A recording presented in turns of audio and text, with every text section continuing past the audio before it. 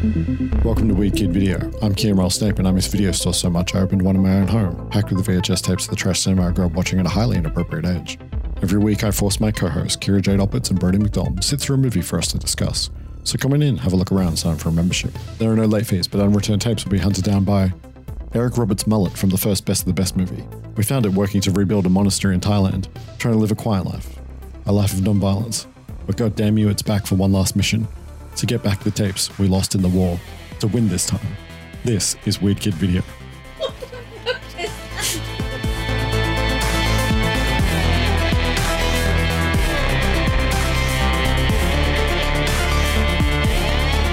All business? You didn't do it, did you? What are you talking about? I don't at this point he's never going to do what he said he was going to do, so we should just move I on. have no idea what you guys are talking about. Is there something from old business that I'm meant to be doing? I do believe that you have said consistently for what, like the last 3 weeks now, that you will bring, I don't know, air your grievances or something? Just podcast audience, just let them know, like, just letting you know, they try to do this to me all the time. They're so mean. They're just It's always true. bullying me. And also, I'm gonna do all of my. You have old business? I know all my stuff that I was supposed to post to Instagram that I never did. Oh. The week that you do your laundry list of old business that you forgot to do. Well, All right. we can all look forward to Regret Week. Yes. It'll be yeah. a good time. It'll be a good time. Speaking of weeks, welcome to the second biannual so far, whenever the fuck I feel like it, sequel week. Yay!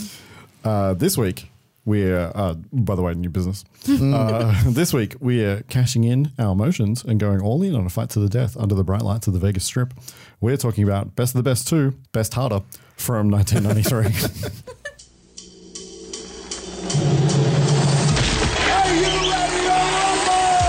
When a team sport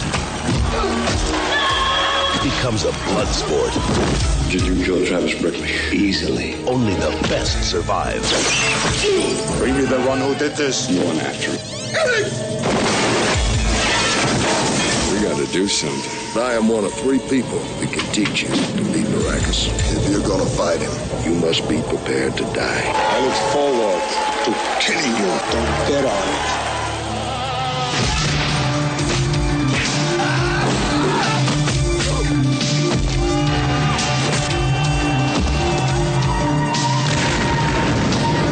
Eric Roberts, Philip Reed, Best of the Best 2, this time. You love it, yeah! It's the fight of their lives.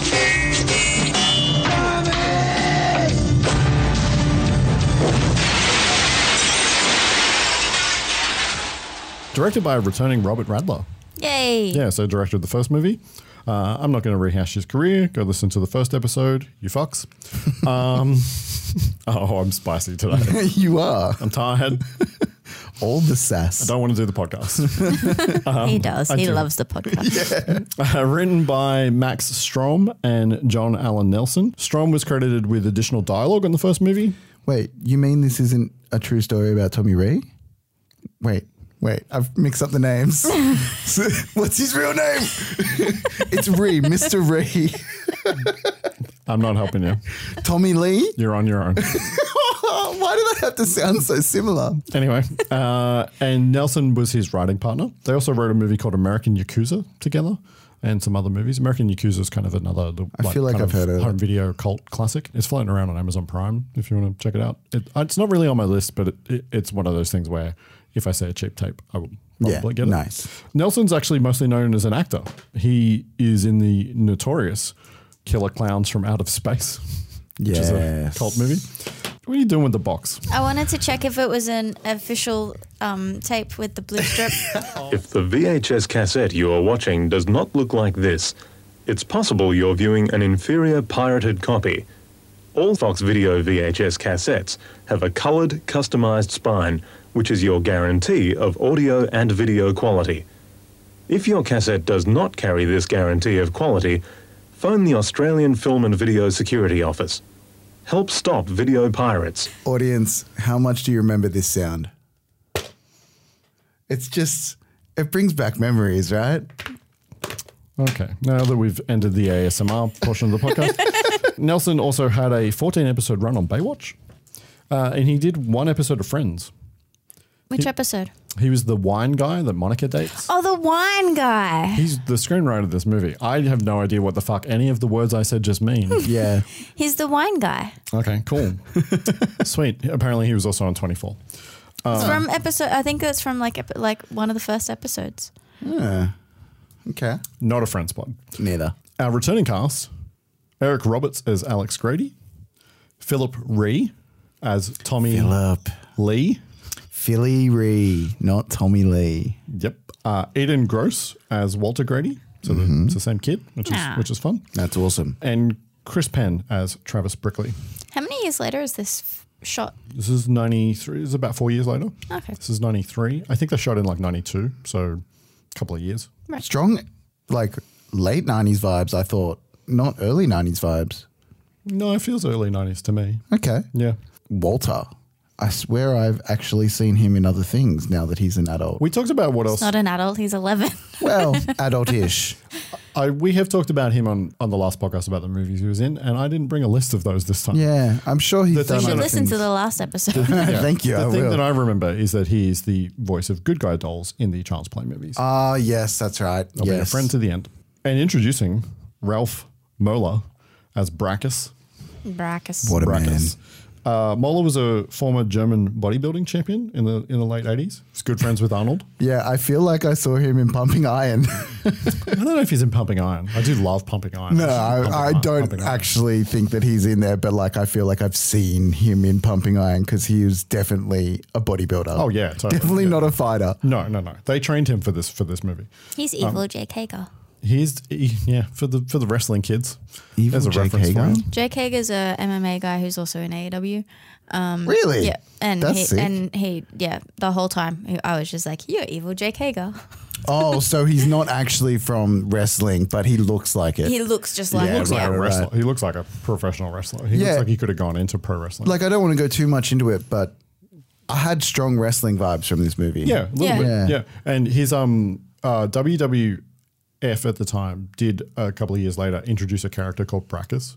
They clearly just took the name. No similarities whatsoever, Yeah. but they clearly took the name. I swear to God, there's a villain that sounds like Brackus in so many different things. It's also he's a character. I'm pretty sure he's a character in Mortal Kombat in the game. I was going to say that. Yeah. Hectic. Okay.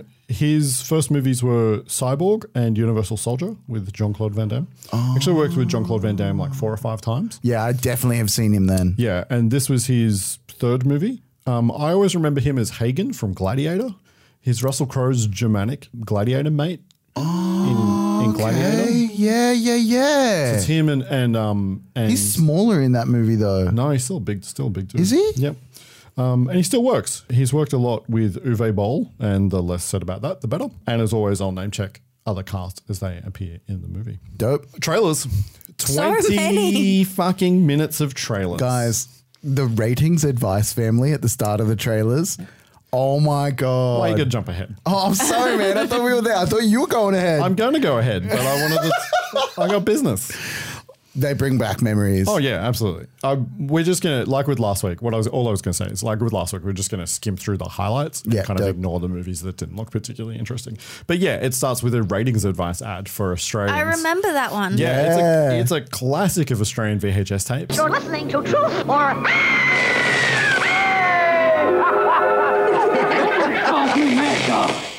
Especially not some duded up, egg sucking gutter trash.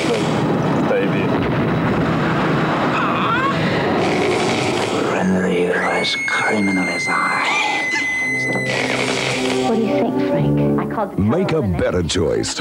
Ratings advice. Use it. It's on every video. For the Americans, we will post it. We'll just clip the whole thing and post it. Fantastic. And it's a family in a video store looking up at a TV in the store, Square TV in the store, as they're showing clips from different movies and that for each rating that exists in Australia. Yeah, and it shows how much is appropriate. what's for appropriate. What yeah. part So of the family? As the ratings go up, members of the family disappear. Yeah. off into the other parts of the store. I always thought the teen goth girl was really cute. I was going to say that. I knew it. Oh my God. God. I knew it. And I guarantee you that every other Australian boy of around the same age that is listening to this podcast feels exactly the same way. 100%.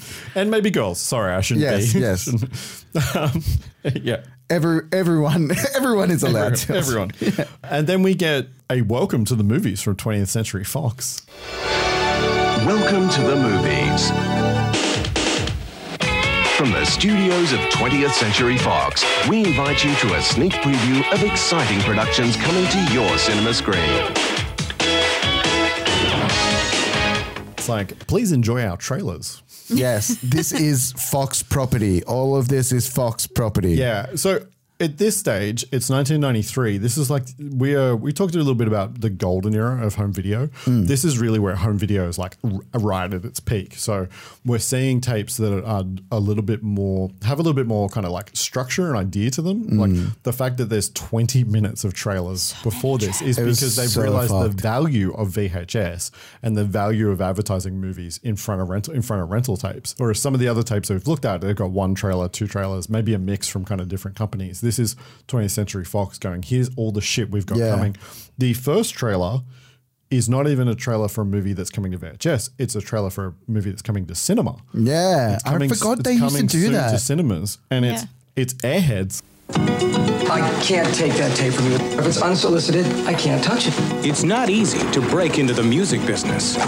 But these three guys... What's your secret code? I can't tell you my code. Just found a way.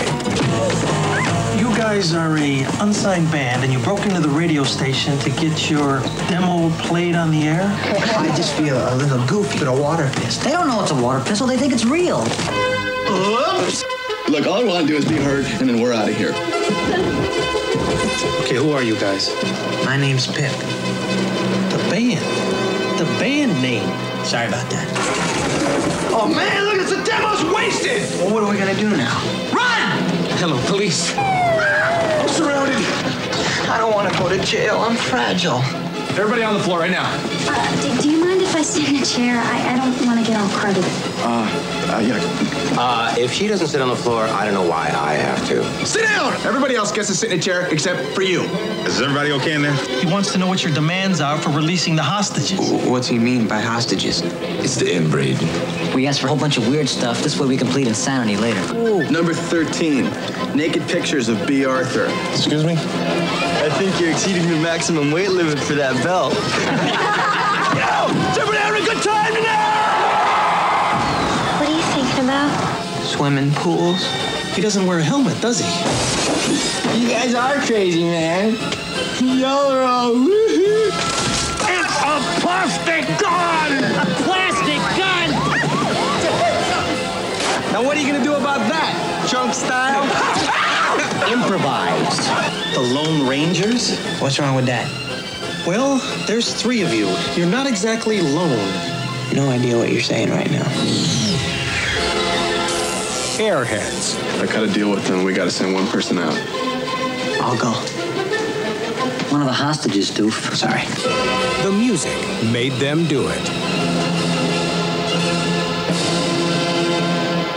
You know what? I thought I had seen Airheads. Have I seen Airheads? You have seen, Kira's seen Airheads, but it was a long time. It was a very long time ago. It felt very familiar, but it was one of those things where I wasn't sure whether there's just another movie with this similar I plot. love this movie. Dude, for the longest time, until I was 32, I thought I'm not even 32 yet. Until I was 31, thought I had seen this film. I was sure I'd seen this film. Yeah, it's great. So it's a grunge band that take over a radio station because they want their demo to get played. And the cast is phenomenal. Oh, young Brendan Fraser. Oh my God. Yeah, Brendan Fraser, Adam Sandler, Steve Buscemi, and so many other people. Everybody. David Arquette's in it. Chris Farley. There's a ton. There's tons Steve of people Buscemi is like right on the border of when he just before he leaned into how weird he is. Oh, he's still pretty weird. Yeah, but before, he was a really kind of almost leading man kind of looking dude. He wasn't super good looking, but before he really leaned into his look. He's always been a weirdo. Nah, there was a time. Okay. This movie is directed by Michael Lehman, who's the director of Heathers. What's that? What? Heathers? Oh my God. Heathers? Doesn't ring a bell. What have I just done? Fuck, that tapeware just went straight to the top of my get list. What is it? Oh my God. You just made the entire internet go, oh my God. Heathers. Does not ring a bell. Can you show me like the front cover or something? No. You are not to Google. Oh man. There will be no Yahoo. You will not use what Bing. curiosity does to my cat. You will not in any way, shape or form because you need to go into Heathers with zero knowledge. If you have no knowledge, you must remain with no knowledge. Is this going to be like presidential power, not even going to be picked? It's just going to be implemented on one pod. Well, I guarantee you if I put Heathers on the list, Kira picks it. Yeah. It's true. Wow. Okay, guys, I'm sorry. It's probably my favorite teen movie from the 1980s. Shit. It's one of those things where it's like, That's a big we call. love this movie, he loves this, Kian loves this movie, but also like the internet loves this movie. People love this movie. Yeah, no, like, it's this is a well-known movie. I feel so, I'm so excited to show Never you even this heard movie. the name of the movie before, guys. So excited to show There you. was even a remake of it with as a TV show on Stan a few years ago that was failed miserably. And there's a musical version of it. I'm pretty well versed in my internet culture, and I have I'm no just idea give you what a this taste. is. Winona Ryder and Christian Slater. Oh, peak 90s. Fucking amazing. The Good Son with Macaulay Culkin and Elijah Wood in a bad seed thriller. You know this one? Great big gobs of greasy, grimy gopher gut, mutilated monkey meat, chocolate little piggy feet, French fried eyeballs swimming in a pool of blood. That sure tastes good.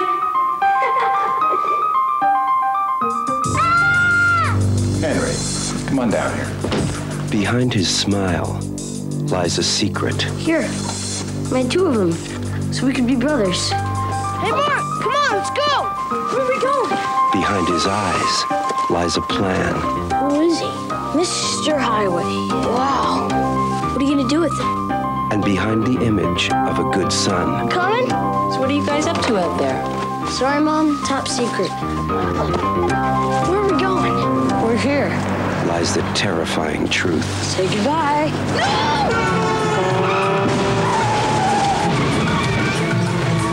You know you did. You could have killed people. I feel sorry for you. You just don't know how to have fun. What? You're a doctor. You know things. Well, some things. What if there was this boy? And he did these terrible things because he liked doing them. Such a sweet little thing. It'd be too bad if something were to happen to her. Would you say he was evil? I don't believe in evil. You should. When innocence is just a mask. Do you really think I'd hurt her? You wouldn't. Poor Mark. So violent. When trust becomes a weapon, then anyone can become the next victim. Henry. No! Susan!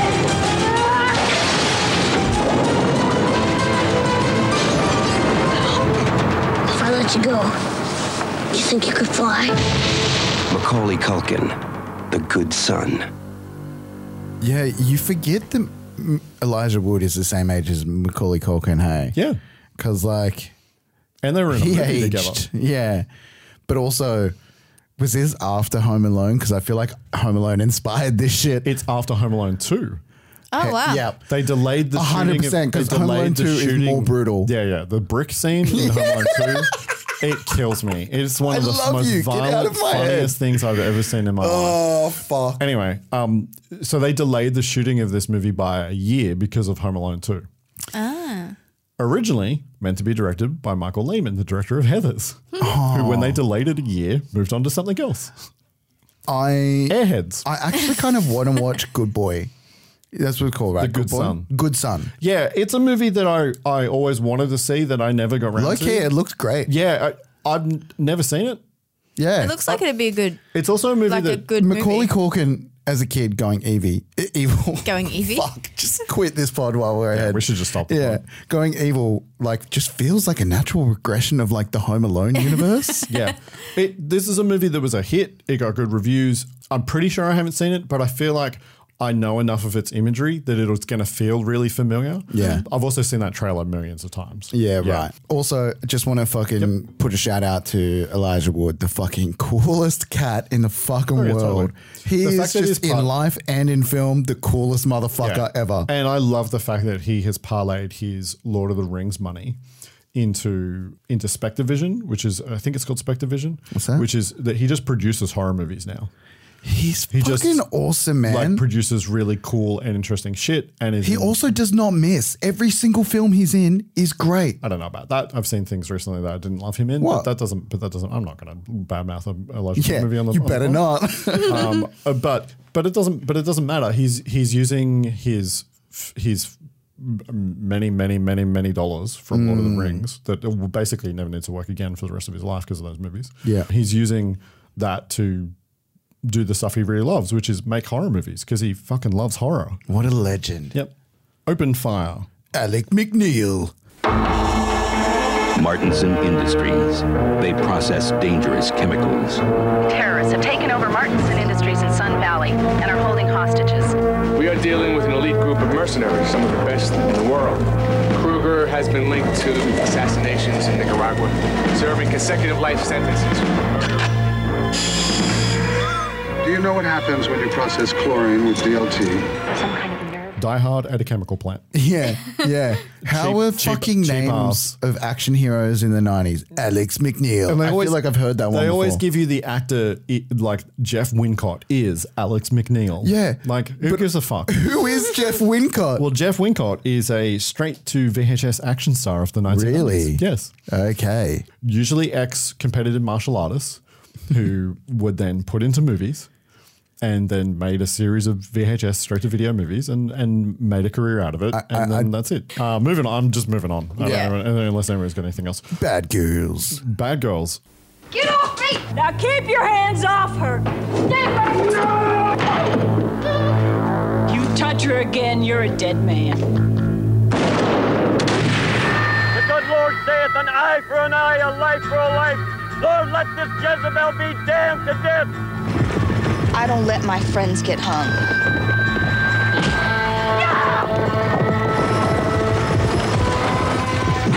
Who's going to volunteer for the posse?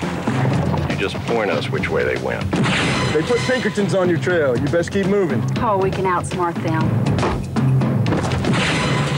I would like to close out my account. Stop! All right, now, put your hands up.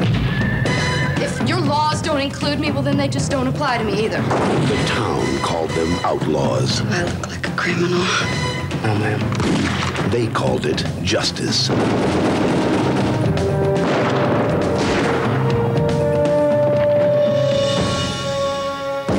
Madeline Stowe, Mary Stuart Masterson, Drew Barrymore, and Andy McDowell. The only way they stand a chance Ain't nothing but a bunch of women! is to stand together. Bad Girls. Female Young Guns. Yeah, Right, yeah. It makes sense as a premise, but I don't want to watch it. I've seen it. It's a fucking good time. Reals. It's a bad movie. It's a good time. All right, fuck yeah. I saw this movie when it came out Yeah. because it was a Young Gun style Western with women. What's the name of the main star again? Well, Madeline Stowe, Mary Stuart Masterson, Drew Barrymore, and Andy McDowell. Madeline's maybe it's Andy McDowell. I'm thinking with the black wavy hair. That's Andy McDowell. Andy McDowell, yeah. Janet Maslin in the New York Times Really? ridiculed the film as Cowpoke Barbie. Yeah, man. Fuck yeah, Janet. Royce, a spy comedy starring James Belushi. I hope your folks didn't have any other plans for today. Keep your heads down. All right, come on. He was the coolest agent of the Cold War. Who are you? I'm Shane Royce, secret agent. And a master of covert operations. Excuse me, would you like something to drink? Cranberry juice, please. A young, robust cranberry juice for the ladies. But when his secret division is disbanded, What am I going to do, sell real estate? his old friends find a new job. Ukraine is home to 1,000 nuclear warheads. There is a great deal of money to be made in selling them. Where's Royce and McFain? Well, they chose not to participate. Hey, Norm! I got your back! I just have no interest in that movie. Ghost in the Machine. Wow.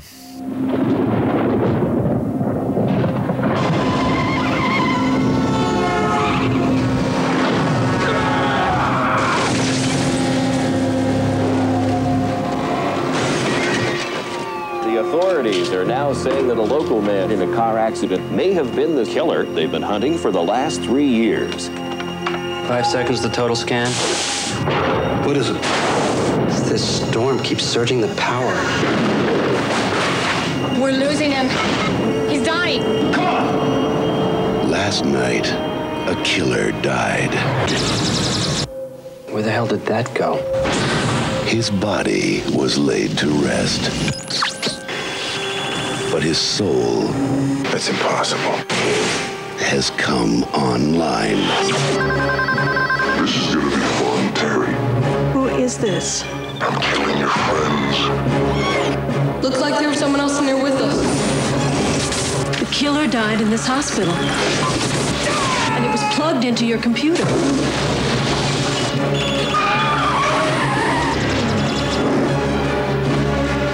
Something is coming after my son and my friends.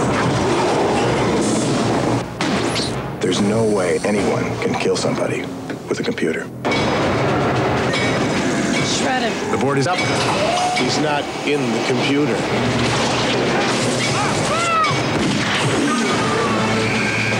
You can't run, you can't hide, you can't win.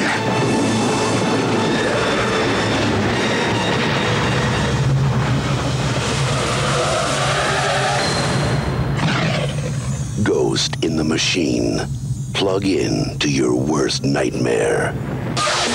Ghost in the Machine. Ghost in the Machine. It's a classic of the short-lived serial killer's mind gets transferred into a computer genre. Yep. At first I thought it was going to be a haunted MRI machine, and then I thought it was going to be haunted electricity in general, but then it turns out that it is in fact a serial killer in a computer. Oh, did you I wish it was that movie. Did you haunted spot MRI machine? Did you spot baby Richard Schiff? Yeah.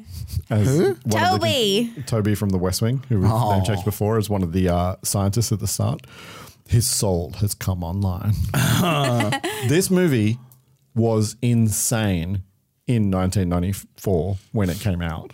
Yep. I can't imagine how much this movie has aged. Yeah, I'm sure. Terrible. The graphics were like Saturday morning game show graphics. There's a whole run of these movies in this era where like we go into cyberspace. Yeah. And they're a good time. Directed by Rachel Talalay, who's the director of Freddy's Dead, The Final Nightmare. Okay. And Tank Girl. And and more recently, a bunch of she directs a fuck ton of Doctor Who now. She's still directing. Dude, can we watch Tank Girl for the pod? Fuck yeah, we can watch Tank Girl. Fuck yeah. I love that movie. I have not been able to sit through it all, but I really want to. I watched it young and I didn't appreciate. Legitimately love that movie. Yeah. Okay. Yeah. Okay. The music at the end of this trailer uses part of James Horner's Alien score, which is very much a thing that trailers in the 90s did. If you're making an action movie in the 90s, you probably used the Alien score for your trailer. Fuck. The Getaway. Let's go! Head towards the wall now! I have a way to make a living, Doc. Well, you should have married a dentist.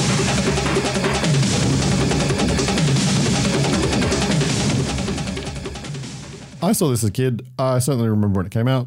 And I really like the original. Sidekicks.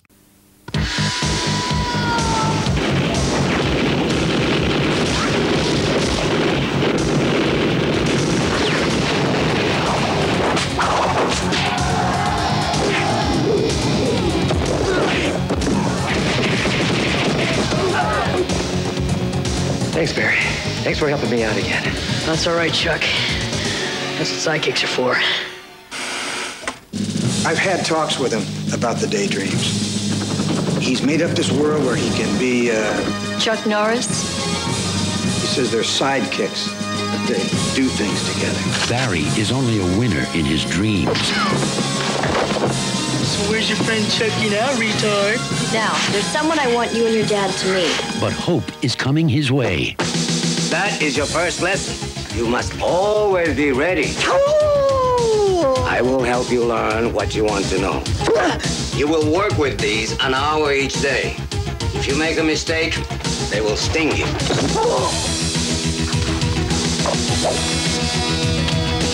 Look out! Start climbing. Now he has the guts to try, to be worthy of his idol. Hey, Barry, don't listen to them. Listen to me. I'll race you to the top. I can't. Who the hell is he talking to? You can do it, Barry!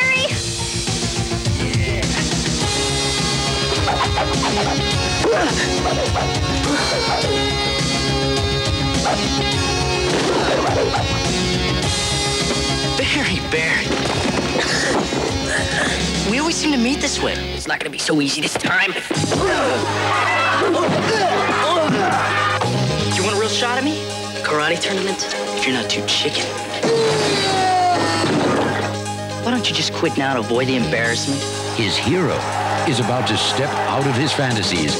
Hi, I'm Chuck Norris. And fight at his side. Why don't you and I go win this thing, huh? A dreamer, a champion, an unbeatable team. Sidekicks.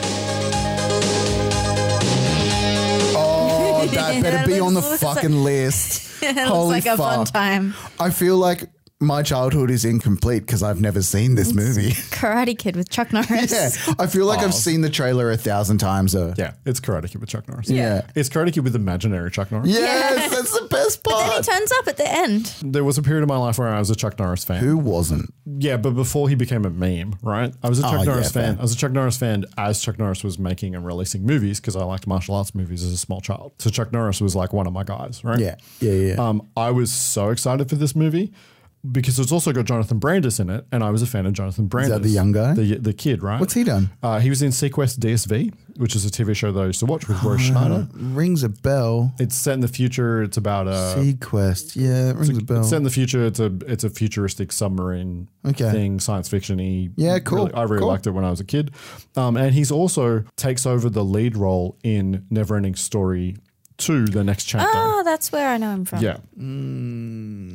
I don't remember that film. He's also in the Christopher Pike adaptation Fall Into Darkness, with the TV movie from the 90s with Tatia Ali. That's fantastic. Unfortunately, he killed himself in the late 90s. Oh, that's a shame. Yeah, as his career waned. So Norris is his imaginary friend. He tries to join a local dojo, but the sensei kicks him out for being too weak. He meets... he meets an older Chinese man who agrees to train him and defend him against the local bullies.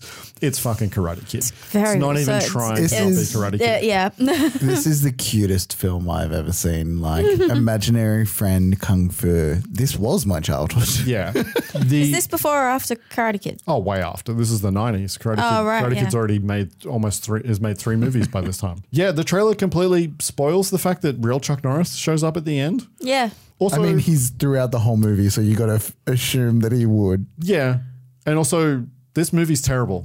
Yeah. It's not good. That's why I want to see it. I want to see how bad it is. I was so disappointed when I saw this as a child. I love Chuck Norris memes, so I will love this. I remember I was so excited. We rented this tape. We took it back home. We put it on, and I was like, heartbroken. This is bad. Yeah. This is a bad movie. And I've not revisited it since then. I'm down to revisit that. And then perhaps the most art house appliance ad I've ever seen for Black & Decker. Why? I was so confused by this. I was like, is this a trailer?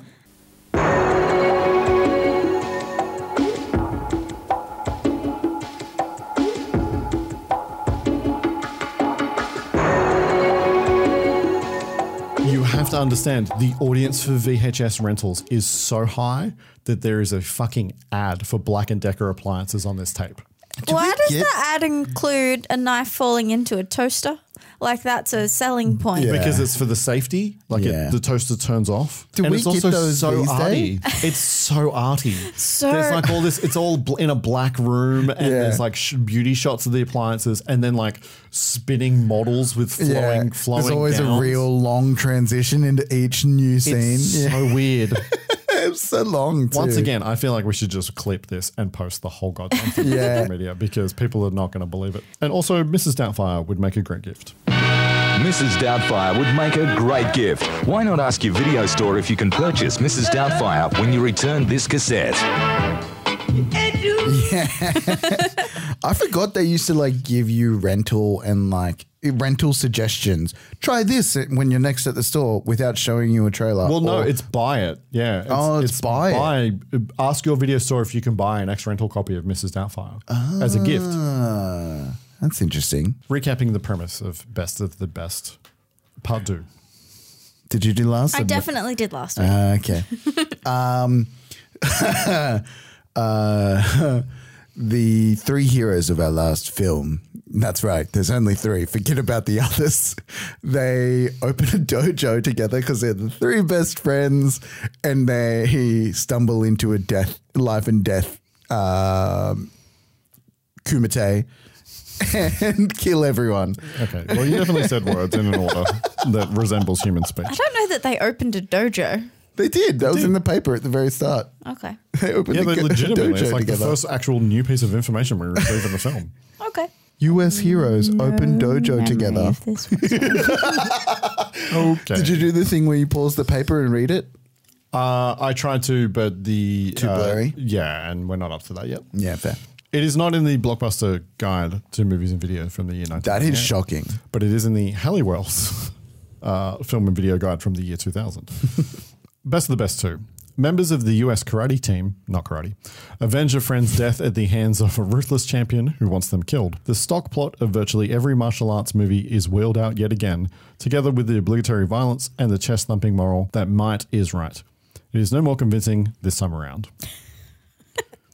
And there's a little bit at the end. Film looks and plays like a drive-in picture of 20 years ago, only less fun. And that's from Variety magazine. And Halliwell's doesn't give ratings. That is a jaded view of this film. Agreed.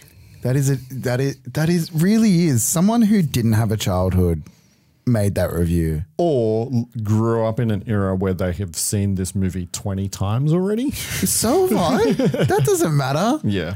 Look, all I can say is the movie thing of might is right is like, oh man, then we wouldn't make movies. But like, it's not just an action hero movie thing. It's like part of storytelling from when we were fucking cavemen. You know what I mean? Like, that's just kind of how the hero has always won. Brody getting deep on the board. Yeah. Bringing up Fuck that guy. Janet Maslin of the New York Times did not review this movie. Fuck. But I did find a review. Nice. Once again, I have edited this review for length and clarity. Thank I you. just cut out all the shit where they recap the movie because I hate that. What the fuck is that nonsense? This is by Richard Harrington of the Washington Post from March of 1993. The best martial arts movies are well-oiled, stupid fun. Best of the Best 2 fits the bill, not only because it's a sequel to a decent original, but because it further lives up to its name by borrowing bits and pieces of other genre movies, because it's the best of the best. In the original movie, Alex, Tommy, and Travis overcome personal obstacles to lead the US karate team to a world championship. No, they don't. They lose. They get the medals, but they fucking lost. Yeah, let's be clear. Now they've opened a dojo in Las Vegas, which is also home to the Coliseum, a secret club situated beneath a disco. It's the site of a single elimination gladiator bout, ultimately leading to an encounter with the undefeated and decidedly bulky Brackus. Ralph Moller, a former Mr. Universe, best known for his modeling career overseas. Lots of more recapping, and then I'm coming back in after Travis's fight. But I need to provide the context that that's what we're coming back into, so that's what I'm doing. This particular fight is barely believable since Penn looks more like an overweight wrestler trying to stave off a cholesterol attack. Maybe the casting director wanted brother Sean Penn. Alex's son Walter sees the whole thing, and everything thereafter is as inevitable as it is predictable. In terms of the fights, which are plentiful, Reed is clearly the star, and the preliminaries leading up to his encounter with Brackus are both visceral and funny. As Brackus, while he is scarier than IRS audit, if he can only, oh my God, if he can, sorry, I'm also reading it and laughing because it's ridiculous. If he can ever learn to talk, he'll be okay. Meg Foster is featured in one of the small roles left for women in these films, and with those pale and limpid Stepford eyes, she may actually be scarier than Brackus. Somebody buy that lady contact lenses, please. Best of the Best is rated R and contains some standard shoot-em-ups and bone breaking. Is that the woman that was dating? Sue. Yeah, she was kind of scary looking. When she's on TV, her eyes, you couldn't see her pupils. Yeah. I'm going to talk more about her when we get to her introduction. But yeah, she has insane eyes. But that was just like a second thought in the back of my mind. I didn't even write any of that down. I'm so glad it was picked up. But it's interesting that the reviewer comments on the fact that there isn't much to do for women in this movie, and then proceeds to attack her based on the way that she looks. Well said. Yeah. Well said. Like, yeah. really shitty. Yeah. I would have said that there are no female characters in the main cast. Like I wouldn't have even mentioned a female in the. So the most significant movie is Grandma. Yeah. True. There is a Blu-ray version of this movie, but the movie doesn't seem to be streaming anywhere that I can see. So the Blu-ray is probably your best bet if you want to check it out. And of course, you can obviously buy it on VHS. Is there a director's commentary to this film? I do not believe so. Damn, that would have been great. Yeah. My backstory with this movie, pretty similar to last week. I saw this when I was a kid because I'd seen the first one. I really liked this movie when I was a kid. I kind of loved it. And I think I've only seen it once. But I remembered quite a bit about it as I was watching it. Like all of it kind of came back as it was kind of happening. The only thing I didn't really remember that was a surprise to me was who they end up training with. Yeah. We'll talk about when we get to it. And I remembered the end of the movie really, really strongly. This movie, look, I'm going to be upfront. I had a really great time with it, guys. Oh, I can't tell. I had a really great time. I couldn't tell. But that's not to say that there isn't like 45 minutes in this film that you could just remove. Please don't, because I enjoyed those 45 minutes. You got to make that running time. Although this movie is a little bit... 2 hours long. No, it's not 2 hours. Oh, I'm sure it was. How long is it? It's like 100 minutes. It's 105. It's on the back of the box. Oh, it felt long.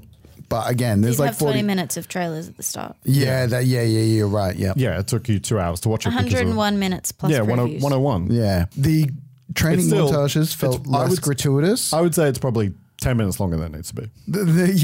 The training montages felt a little gratuitous, but also... No less gratuitous than the first movie. No, less gratuitous than the first movie, but equally fun. Shall we talk our way through best of the best? Can you do a supercut of all the training montages in the last film and this film? I'm not your dancing monkey. So we open with footage of the first movie to introduce everybody. I always like when a sequel gives us a previously on. Really? Yeah, I was going to say, I wrote down, I was like, oh, it's always a good sign if they feel like you need to remind a person of the last movie. I don't mind it. I usually kind of like it. Okay. Yeah, for this kind of movie. I generally, okay, I hear you. Know what I mean? For also, there's high a chance quality ones, I'm like, So Best of the Best was a hit on home video, right? Which probably means that you're going to see Best of the Best 2 when you find it in the video store. This was a theatrical release. This was a cinema release. It flopped at cinemas and then did well on VHS, which is why there's a third and a fourth movie, right? Which were VHS only. There's a chance that you pick this up. In those days, there's a chance you pick this up without having seen the first movie. Yeah, very If your true. video store doesn't have the first movie, but you're interested in the movie. Yeah. I've seen so many sequels that I've not seen the first movie to because of VHS. There are some sequels that we have kind of so far been kind of diligent in terms of like watching things in order.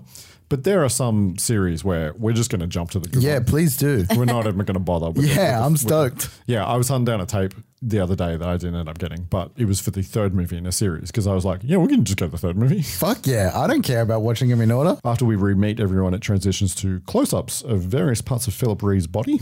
Yeah, this is as great. He works out with a graduated pink to purple filter on it. And then, the first new piece of information that we get is newspaper exposition. We literally see a newspaper where the boys have opened a dojo in Vegas. It's possible that I was writing a note as that happened. Well, can you look at your notes and tell me what you could possibly have been writing? Is the whole team coming back? No, just the two leads and the racist one. Yeah. The other one that won. The other one that But I think I was writing that as the movie started based on the recap. Yeah. And all I can say is, do we really think that the US karate team opening a dojo is going to make the news? In Vegas? Okay, yeah, it's a local paper. Yeah, it's a human interest story. I don't know if it's front page material. Yeah, okay. And then we go to a helicopter coming into Vegas while at a nightclub /casino, although it feels more like a nightclub. It's intercut with some shots of people coming into the club. There's some radio chatter about Mr. Brackus being on board the helicopter, even though we've not met Mr. Brackus yet. The club is for VIPs only. And then, Brackus lands and walks through the club, and they do that thing where we don't see his face. We just kind of follow him from behind. You guys may not have picked this up, but I feel like it was weird for some reason. Like, it didn't feel natural that they were not facing us. Like, I've had over-shoulder walks before. Trying to save his introduction for his big line. Yeah, it was just something about the filming. Like, I honestly just made a note, and I thought you guys would know technically why it felt so awkward. I actually think it's really good. Oh, okay. I think that this sequence is great. This is a great I have no problem. It's used all the time. It's a great character introduction. Yeah. We hear about a character via the radio chatter. We learned that Mr. Brackus is important. Yeah. Then we meet him and we don't see his face. The sequence all the way through makes sense and is great. I'm more referring to when I was watching the actual footage, I remember thinking it feels a little bit awkward for some reason. I've watched a sequence like this 1,000 times. I get what the sequence is about. But I remember thinking I'll make a note and I'll see if the guys know anything technical of why it feels weird. Did you notice that the nightclub is really brightly lit? I did notice. Brutal. It's really bright. It's bright way too bright for a nightclub, yeah. It did give you plenty of time to watch the really weird old man dancing at the front of the stage. Everybody else is beautiful and young, and then there's this old man dancing near one of the go-go dancers. I totally missed it. Not even dressed like he's rich, just in a blue shirt and pants. Missed it. That's odd. Yeah. Anyway, Brackus heads through the archway into the Colosseum and is greeted by 2 security guards. And as they pass through metal detectors that are built into the arch, one of them beeps. And then we get Brackus's introduction. He stops and turns as the camera pushes into him and tells the guy to lose it, meaning the gun, because guns are unmanly. Warriors fight here. Lose it. Sorry, Mr. Brackus. What did I say about guns? They're unmanly. It won't happen again. Warriors fight here. Get rid of it. Yep. Great justification for what happens towards the end. Well, for them not to have guns. Yeah. Even though that guns are unmanly, and yet his dudes use guns through the entire rest of the movie. But outside of the arena. Yeah. Inside the Colosseum, we follow Brackus as he walks through the the floor seats section is kind of what I refer to, the cheap seats. Yeah. And there's a kind of a glass window that looks into the fighting area. I fucking love this. The design? Yeah. Yeah, it's great. It's fucking great. And also they make it make sense later in the film because it has a practical use that we'll see. But also, let's fucking do this for the UFC. Let's have raised seats right on top of the fucking fight, and then have it's a bad way to watch a fight. Oh, I would love to be an aquarium right up against the fucking a UFC fight, or sitting right above. And fucking Wayne Newton is in this movie. Yeah. Is that the MC dude? Yeah. As Weldon, fucking great. As Weldon Mardano, he's the manager and MC of the Colosseum. So he's a famous singer. Vegas entertainer, has had lots of residencies. Is he not the Ready to Rumble guy? No. Oh. No. That's a different person. What's his name? Person. It's Wayne Newton. Wayne Newton. Oh, fuck. Yeah, okay. Right. Of course I know him. What's the Ready to Rumble's guy's name? I've forgotten his name. He's the brother of the guy from UFC, but I can't remember. Tim Buffer? Okay. Yeah, Tim Buffer and Bruce Buffer.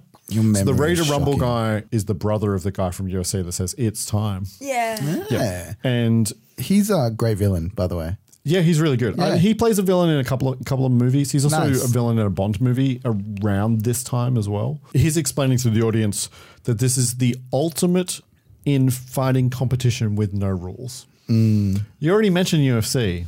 MMA. This is so UFC. Yeah. What's really interesting is that UFC 1 was on Friday, the 12th of November in 1993. Best of the Best 2 opened in cinemas on March 5th of 1993. Hectic. Right. Cool. The words they use, there are no rules. Yeah. Is all so UFC 1. Yeah. So even spoilers, later they do the do you think a boxer can beat a Yes. And that's very UFC. That's very UFC. Somebody needs to fucking cut Philip Rhee a check. Yeah. Yeah. I don't think that they stole the idea. I think the idea is floating around, But I think it's also pretty clear that someone at UFC saw this movie. There is also like other tournament movies around this time, but this is one of the very first ones that has, let's see a boxer versus a whatever. I mean, you know? I mean, you're right. The concept was very in the air in this time of the world. But just that they're so close, and that UFC 1 is in Vegas as well. The wording being so close, the wording is close. The concept is really close. But how else are you going to say that kind of stuff as well? The octagon. Yeah. Right. It was like fully the right shape it's too. Like it's just very there are just a lot of similarities. Yeah, it's interesting. The founding of UFC is something that has become kind of myth and legend, and like how it came together. And there's like 3 different competing stories, and UFC kind of embraces all of them as their origin story. Yeah, man. They released for their anniversary a few years ago. They released a little mini doco that has all 3 competing stories kind of told in parallel to each other. That's very cool. It's kind of interesting, yeah. So the way that it works in the Coliseum is that there are tournaments, preliminary tournaments. We never see those. No. And the finalists that then make it to the competition where they face a series of gladiators. If they win the first time, they win 20K. They win the second time, they win 50K. And if they win a third, they earn the right to challenge for ownership of the Coliseum against its champion and owner, Brachus. So this is a legitimate kumite. It is, kind of a kumite. Yeah. Yeah. Kira doesn't know what that word means. It's a fighting tournament from Bloodsport. Yeah. I figured it was a fighting tournament because I've seen this movie. Context clues. Weldon then introduces the newest gladiator, Andre Marius from France, and the challenger, Travis Brickley. Fuck. And he looks like, since the last movie, he's made a real effort to slim down and put on some muscle. Nope, he looks exactly the same, but except now he's dressed like his mum made him a Street Fighter cosplay outfit, purely from a verbal description. Thank you. And the way he holds his fists is so just bad. like not even trying. So bad. I love the shot of the man who's clearly a fighter, who's his opponent, is like bouncing on his feet and moving around, not even doing anything special, but you can tell he knows what he's doing. Then it cuts into a close-up of Travis, who's standing flat-footed, just moving his arms around. Yeah. Really awkwardly too. Yeah, so good. I do this all the time. All right. Chris Penn is not Michael Madsen, and I'm sorry, but I fully saw Michael Madsen in the trailers, and I was like, oh, they're different people. Okay. When the buzzer sounds, there is only one rule. There are no rules. The floor is lava. We've been watching Floor is Lava. Right. Okay. And during the fight, Brachus watches from his throne with his creepy as fuck wife, who we'll talk about later. Yeah. Yeah, so we get Travis versus Marius. Travis dodges his attacks by standing still and moving the top half of his body. It's just, it's bad. He hasn't gotten any better. Like, he just throws punches. Yeah. He does do some kicks, and his kicks have much better form, but that's because he's doing a side kick, not because he's not trying to do a front kick. And they do clinch up Thai style a little bit. Travis headbutts him and then just side kicks him till he just falls over. Yeah. But here's the thing. I think the fight's fixed. I think the movie sets up that it's a fixed fight. What do you mean? That Brachus is putting weak opponents into the Coliseum. What? There's no way, if you look at Chris Penn has a line later that talks about, in a scene in a second, talks about are the fights fixed. He says that to Brachus because Brachus hasn't fought anybody in like 6 months. I think that the fight is fixed. I think that they know that they're trying to get somebody weak to Brachus so that Brachus can win. I don't think so. I honestly, I watched this movie 3 times because I always watch a movie fucking 3 times. But the later half of the movie, when they're... Yeah, but I think it's different after all the shit goes down, right? It's completely different. I think that they're trying to get Travis to the fight with Brachus. Just for the show kind of thing. For the show to make money. I mean... Also, because like he's an American champion. Yeah. Exactly. Yeah, and it doesn't change anything about the movie, and it does make sense. It's just in the later half of the movie, they're all about like, oh, he's finally got someone who's worthy of him kind of thing. Yeah, but I think that's Brachus. I think Weldon, who is the money man, who's only ever concerned about them making money. Yeah, okay, I can read that. Putting somebody in front of Brachus that is not worthy of fighting Brachus, knowing people are going to bet against him. Yeah. And then he's going to win. Yeah, okay. Right? So the house keeps the money. Yeah. Yeah. Because why would people bet against Brachus? Not against Brachus, against Travis. So that people when are he betting on the loses- other gladiators and then losing their money because that's what you Travis mean. wins. Yeah. So And because then he gets Weldon squashed by. Weldon and Finch, who's his second in command, he's the kind of balder guy later. He's got some good lines later down the line. Share a kind of a knowing look with each other. Yeah, they share a little weird look about. Finch introduced that early. Yep. Oh, I missed him. Meanwhile, on the edge of the desert, Walter is practicing his kata as Alex and Tommy watch him because they're out camping. Yeah. I verbally said outside when we first saw Outside? Walter. Do you mean outside of your head? Outside of your brain place? No, he walked outside his house. He walked outside. I Just said it physically into the said sky. out loud when I saw Walter. I was like, "Little Timmy." I totally forgot there was going to be some, but it looked like it looked like Walter was in the movie. So I'm very glad it's the same actor. Mm-hmm. But also, aren't they just the sweetest two dads? Just they are the best couple. Yeah, they really are, and they're like.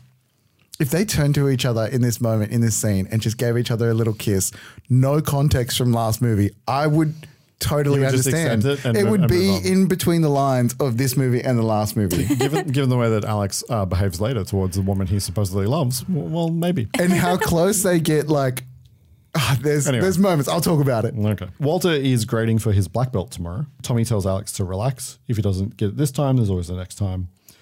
Alex knows, but he's growing up so fast. Walter made him promise that if he gets his black belt, he can drive the car, which is a callback to the first movie. Oh, shit. Too. When they get into the bar fight in the first movie, He's on the phone he's on the to- phone to... He's like, "No, you can't drive the car." No, Walter, you can't Yeah. drive the car. Great call. Yeah. So it's just... He's just been wanting to drive a car this whole time. Fucking great pickup. Does he get to drive the car in Best of the Best 3? He's not in it. That's because Roberts isn't in it either. Yeah, Eric Roberts isn't in Best of the Best 3. Is he in Best of the Best 4? Oh, I hope so. No. I feel like they go real different from this point on. Fuck, man. This is like this movie. This is real different. This is where we're going to get into this. Yeah. I hadn't put a spot. Yes. Oh, let's just make a sequel in a completely different genre. Yes. Let's just make a movie that is... The first movie is striving so hard for realism, kind of. Right? It's literally an inspirational sports drama. This is a fucking genre martial arts crime movie. But like you said, it's an interpersonal drama that has karate in it. Yes. And Taekwondo. Yes. And what I noticed as well is the filming of the fights is completely different. Oh, the whole movie. It's like a... You know how we were it's talking... actually surprising it's made by the same director. It's a completely different style of movie. You know how we were talking last movie about the lines? Yeah. And how they really went to a certain level to film it in a certain way. Towards the back half. This is what I mean when it feels like wrestling. Yeah. You can feel the acting in the stunts. Maybe. I don't think the fights are as good. There are sections in this movie where there's cool stuff in the fights, but I don't think the fights are as well put together as the first movie. Yeah, makes zero sense too. Backstage at the Coliseum, Travis is hanging out with some women as he talks to Weldon. And then, this is where Brackus comes in and Travis gives him shit about how long it's been since Brackus fought anybody. He asks him, if it's fixed. And then Travis wants Brackus and he gets Brackus because that's where the money is. How long's it been since you fought? About 6 months? Are the fights fixed? What, are you injured? 1 or 2 punches right on the chin, I believe you'd go right out. You have a big mouth, boy. And a big everything else. So why don't you stop wasting time? Put me in the ring with him. Weldon, give him what he wants. You want Brackus? Yes, I do. You got it. Fuck, why would Travis ever fight Brackus? I know. Because... the shot of them both in the ring later is fucking hilarious. Yeah, when we get there. At the grading, Tommy and Alex are running Is this little Ken? Oh, this is so much. Yeah. Yeah, it is, absolutely. This is exactly what my shoot was like. I'll post that photo this time. Oh, yeah, you can post the photo of me. Because I forgot to last time, but there's a photo. Listen to the last pod to hear about the photo. It's my black belt grading. Yeah. I'll post the photo. Yeah. And this is an actual kata. It's an actual international taekwondo kata that they're doing. Except the fact they're standing way too close to each other. Yeah. They're all like packed into each other. I pointed this out to Kira. We watched the movie together this morning. And I was worried for those kids. One thing I allowed myself to do. Yeah, those kids get to kick each other in the head. And then we kind of montaged through the grading with Travis there watching. Yeah, so it seems to me like Tommy and Travis Grady. do shit. Yeah, Tommy and Grady are marking. Yeah.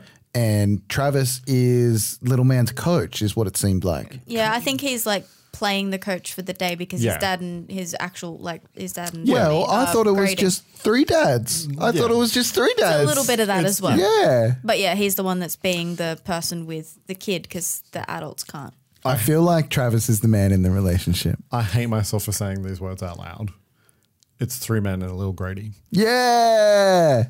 I love this kid's like non-typical household. So I just want to establish right now, you're going to run with the 3 gay dad thing for the whole podcast. We just want to know. I think it's real cute. Okay. 3 dads. That's your bit for this week. No, there's another bit coming up. You got something else? You're going to hang up on something else? Okay. Yeah, there's a nice moment where they do a high five as Walter is strapping up his hand for the brick breaking, and Travis is coaching him for the brick breaking, which is makes sense. Travis's thing was, even though he failed her last time. Yeah. We assume he's done it since then. That's why the kid fails. I love it. Yeah, Walter doesn't break his and has to try again, hurting his hand. This is the point where I was like, little Cam would have got through that fucking board. I did. We told that story. He got through the board. He didn't get through the chopping of the brick. Yeah, I know. I was like, Cam would have got through that brick because like he didn't the first time, then he centered himself and then did it the next time. Yeah, I know, right? It's actually, I was watching this going, I had that moment where I was like, did I make up that story about the board? And then I was like, no. I know that is what happened. That's what happened because it was so similar to my own experience. I was like, wait a second, did I transpose something from a movie into my life? And I'm like, that's not beyond the realm. There wasn't photographic evidence. I was like, yeah, there was actual photographic evidence. The way they did it in this grading, they run and jump and kick through the thing and then run forward and smash the bricks. Is that how you would do that, or would you do them as separate things? I did a hand brake for my black belt grading over board, not a brick, because the brick thing is not really much of a thing, really, at least in my taekwondo. Like cinder block isn't even that hard to break. It's probably just as hard as the board. Yeah, and I didn't have to do a roll before I broke. Yeah, I just broke straight down. I just lined up and broke. Yeah, I knew that they do the breaking of the boards. I just meant like doing the two. No, you would not different techniques. You would not do 2. That's more a like an exhibition technique. Yeah. Than at least in my experience, I never did that 2 for a grading. It was always 1 at a time. Yeah, but I did do a break with a chop for my black belt grading. Yeah. And they would have just gotten real black belt kids to. Yeah, those kids are probably right? other taekwondo kids, actual taekwondo kids. Yeah, Tommy tells him that if he doesn't break, he doesn't pass, and he doesn't break and he doesn't pass. Alex and Walter pull up on Fremont Street in Vegas. Yes, I know the name of the street. It's a famous street. It's fine. No big deal. Just I know Las Vegas. Binion's Horseshoe, whatever. Binion's Horseshoe Casino, where is the birth of the World Series of Poker. Fuck your brain, man. I can't help it. I'm fucking stuck in here. Yeah. And so they meet up with Tommy and Travis at a Mexican restaurant. Three dad. What? Nothing. Keep going. And everyone from the dojo is going to dinner to celebrate the grading. I went to these team dinner things as well after gradings. We did this. Walter's putting on a brave face. And inside we meet Sue, Alex's girlfriend, played by Meg Foster, who, yes, has the craziest, palest blue eyes of all time. She's Evelyn in the Masters of the Universe movie, the He-Man movie, where she uses her crazy eyes to great effect. She's also in John Carpenter's They Live, and she's still acting. She's still doing TV work to this day. On a TV in the restaurant, we get our boy Daehan, a returning Simon Rhee, and the rest of the Korean team are on Chekhov's American tour. And we get a shot from the first movie. Yeah, we see the waterfall shots, returning waterfall shots from the first movie of them training.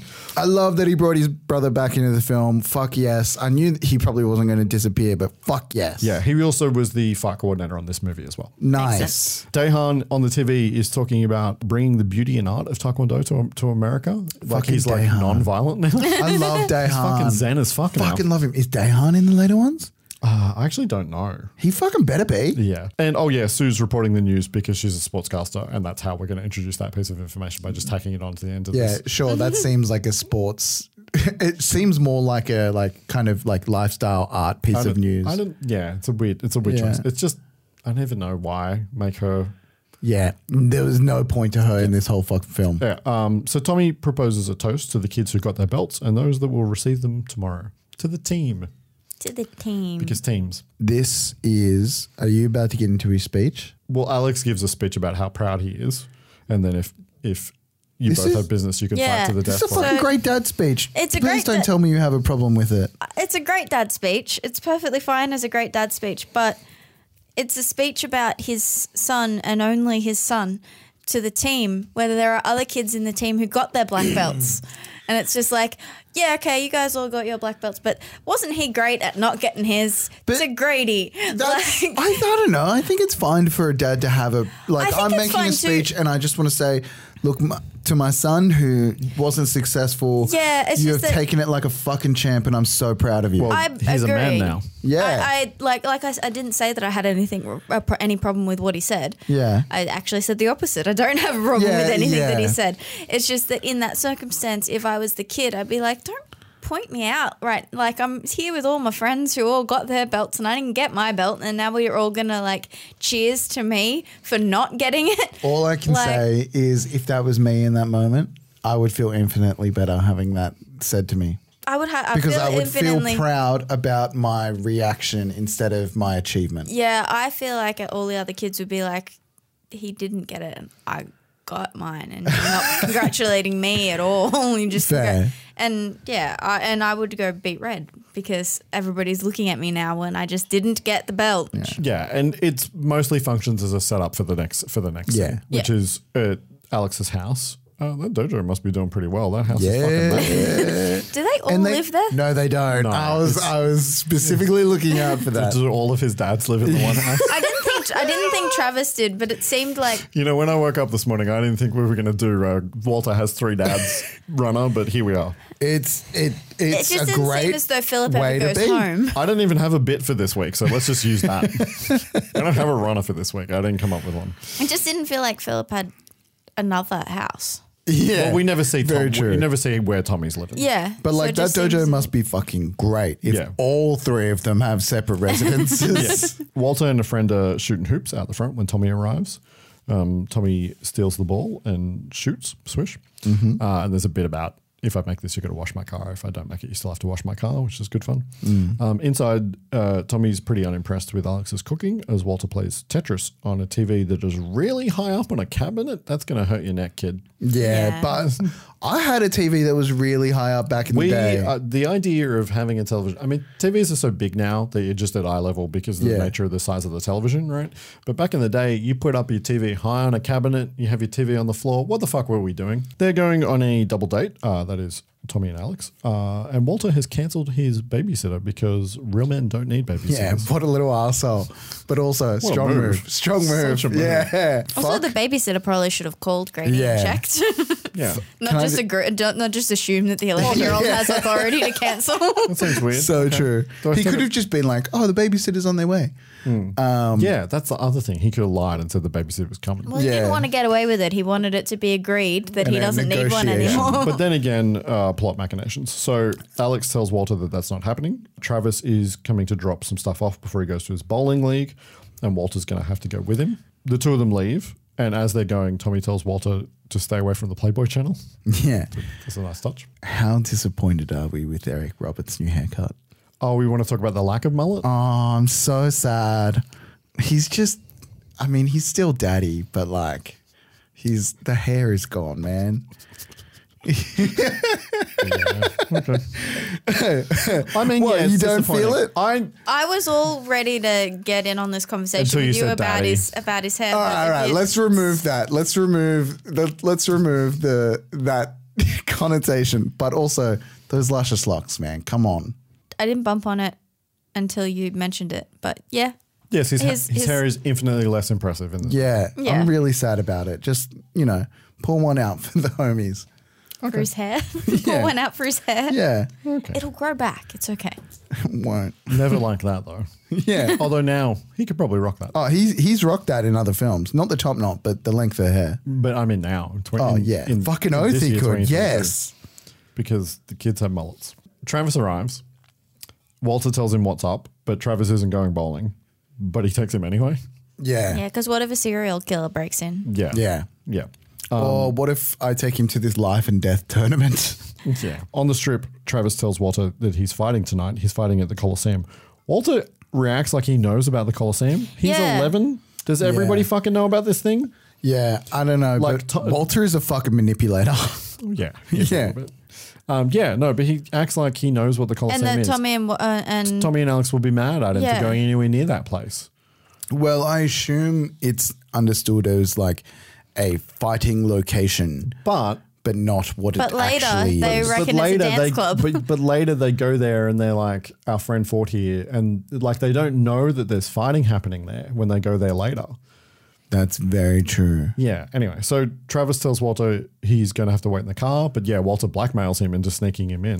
Guys, Walter is fucking cool. Like he's actually a cool little fucking kid. I think Three Dads is really good for him. Okay. Three Dads is really good for him. Mm-hmm. He's very well adjusted to unique situations. By this point, I just want it known that I'm having a really good time in this film. It's clear. Yeah. It's very clear. At the back door of the Coliseum, Travis pulls up. Knows his license plate? No. Big Bird. What? The license plate on his Trans Am with the flames says Big Bird. I did not read that at all. Yeah. What's that a reference to? Sesame Street. Sesame Street? I don't know. Okay. Sure. It's just weird. Okay. Travis knocks on the back door and a bouncer answers. Travis pays him a little something to let his buddy in. It's Walter. He's his sparring partner. Yeah. The bouncer, Kane Hodder, Jason Voorhees. All right. And the guy that Travis gets into a fight with in the bar. That's mad. Inside, Travis takes Walter up to the spotlight operator position and gives a bottle to the spotlight operator to look after Walter. The spotlight operator, Eddie Bunker. He's Alex's boss in the first movie. Hey. Mad. I've talked about Eddie Bunker a couple of times. Yeah, he's the ex-crim turned writer who's also in Reservoir Dogs with Chris Penn and co-wrote the screenplay for Runaway Train, which also has Eric Roberts in it. Eddie Bunker's also in that movie at the beginning of that movie. Travis and Walter do a little high five. I missed it. Oh, no. I missed it. I'm sorry. You missed it. I'm sorry, guys. You love high fives. No, I need to watch it again. Okay. Wait. Let's just reenact it. Yes. Showtime. Okay. Ken's going to murder us. I know. He's had enough of my shit. Just turn the podcast off. Just make it stop. Make it all go away. The crowd gathers in the Coliseum and a showgirl flips the lights on using Chekhov's knife switch. 2 Chekhovs. Weldon does his intro patter for Travis. And this time he's dressed like his mum found an old Super Mario Brothers costume and modified it to look like Ken's gi from Street Fighter. It looked like a color swap. You know, when you've like chosen the same as player 2 and you have to change the color of the gi, that's 100% what it was. But if there was a fighting game based on Best of the Best, who the fuck is ever playing as Travis? Oh, fuck that. Travis is Ken after he lost an important tournament and just ate and drank beers. All of his feelings. Yeah, for like another 10 years. The crowd actually laughs at him and makes fun of him for being overweight. They call him fat. They call him fat. Yeah. He grabs his dick in response. Yeah, I miss that. But yeah. And that also for me plays into that this is a fix because the crowd are like, are you fucking kidding me with this guy? I feel like that's part of the betting thing wouldn't work though. But they do make special consideration to say what the betting odds are. Yes. It's the underdog and stuff. And it's like 5-1 or something like that. Yeah. And then enter Brachus, champion of the underworld. What a fucking giant compared to Travis. Jesus Christ. That shot where it has the whole fucking ring and both of them at either end. He's huge. Jesus fucking Christ. He's like double Travis. Yeah. He's massive. He is massive. And Travis versus Brachus is just not much of a fight at all. Oh, the bitch slap to start with was fucking satisfying. Yeah, so Brachus just takes Travis's punches and then he slaps him around before just turning his back on him. And they quadruple cut the slap. Oh, I didn't even notice. It's the same slap 4 times, just from different angles. He quickly traps Travis's arm and knocks him to the ground. And as he gets up, Brachus just kicks the shit out of him. And to the head, isn't it? Yeah. And that head kick would fucking kill someone. Yeah, and blood sprays all over the glass on the cheap seats. Yeah. And the crowd fucking love it. Walter begs Eddie Bunko to stop the fight, and Eddie Bunko's response is, "It's just part of the show." Is this his first day? Yeah. Does he not know what this kid's about to witness? Yeah. And then we see like flames rise up. Pyro around the edges of the arena from nothing, and a curtain. Well, no, there's grates and yeah, but they appear for the fire. They're not there in other shots. No, they're there the whole time. Those flames are there. Flames are there. Sure? Yeah. Okay. Yep. There's little grates all the way near the thingies. Okay. It's all the way around. It's the same. It's the same area where the dry ice comes out later. The curtain closes for the cheap seats. Yeah. So only the privileged few, the rich folk that are up in the top of the arena, get to choose if this man dies. Yeah, just like the real Colosseum. And yeah, that's a thumbs down. So Brachus breaks Travis's neck as Walter screams, yeah, no. I fully forgot reading the back of this film while when I was watching it. Yeah, because you read the back of the box and they spoil it on the fucking back of the box. Yeah, that it's a life and death fight. And as soon as this was about to happen, I was like, no, surely it gets stopped, but they go defend his honor. And then it's just neck snapped. Woohoo! Yeah. I did not see it coming. They kill off Travis. That's the end of Chris Penn. Yeah. Which again, completely different genre of movie. It's a fucking, I mean, in the first movie, Tommy is trying to, get revenge against the man that killed his brother, but that was in a legitimate competition.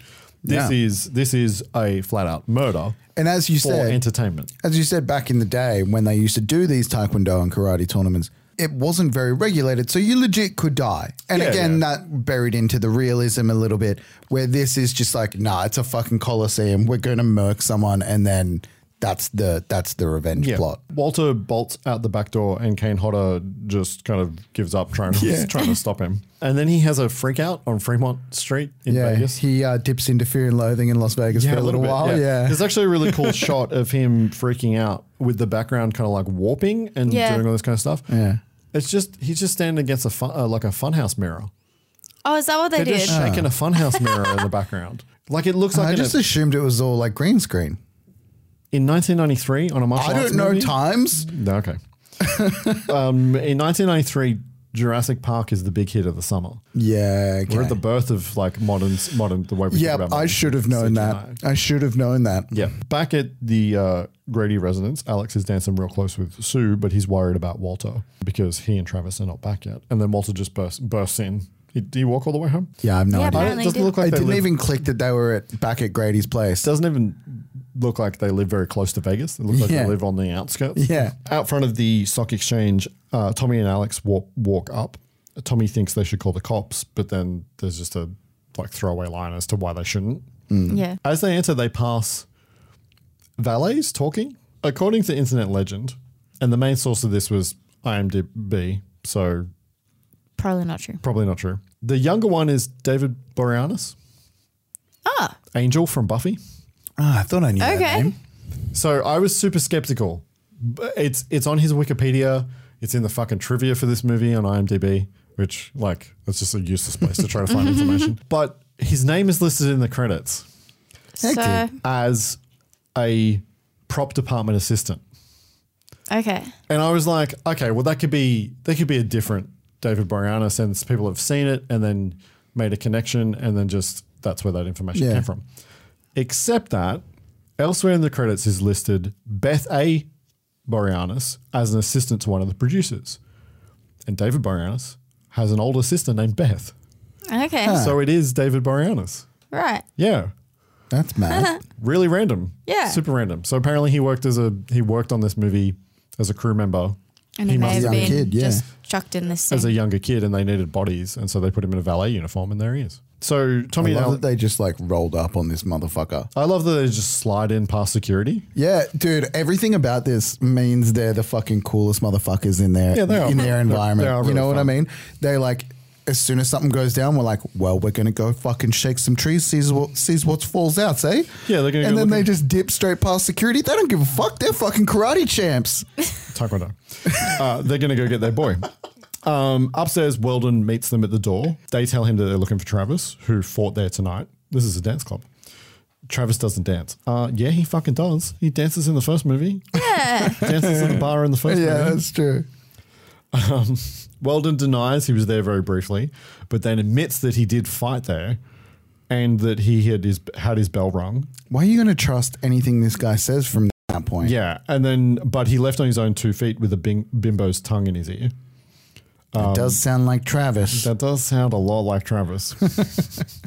Outside, they tell Walter, who was waiting in the car, they just left Walter in the car out the front of the venue that the bad guy operates out of. Anyway. Yeah, oh my God. Walter's like, no, I know what I saw. I know the sound of a neck breaking when I hear it. Did he actually say that? Fuck, I missed that. No.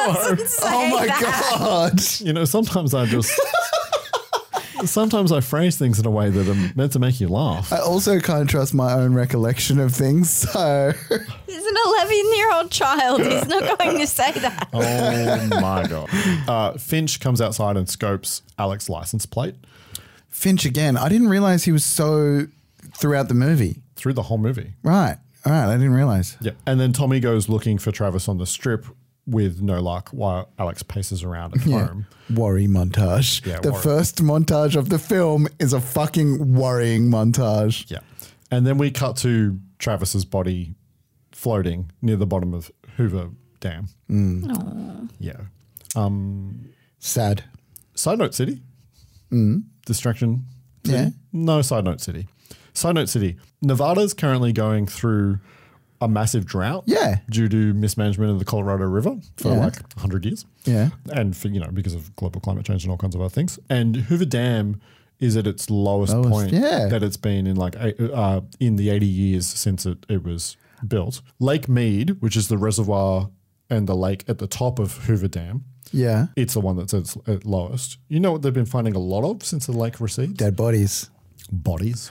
I was wondering how we knew the same information. I was like, oh, why are you bringing this up? Yeah. Bodies of murder victims that have been dumped in the lake by, the shady shit that happened in Vegas for its whole history before it kind of became Disneyfied. I mean, still does really. I mean, Vegas is still sleazy, but it's not sleazy the way it was in the 80s and 90s and the 70s. How is the emotional acting between Tommy Rhee and Eric Roberts? Tommy Rhee? What did I just say that again? Yes. Fuck. Tommy Lee? Philly Rhee. Philly. Yeah, okay. Good old Philly boy. Philly steak. They're not great emotional actors. And I'm really hesitate to say anything negative about my boy Eric Roberts, but you don't think they seem sad? Nah, Is that your problem? they don't. They're awkward. I feel it's awkward. It's fine. Yeah, I mean it's serviceable. It's not terrible. Yeah, it does the beat for the movie, but every time there's some sad emotional acting throughout the movie, I'm like, that was not great. Okay.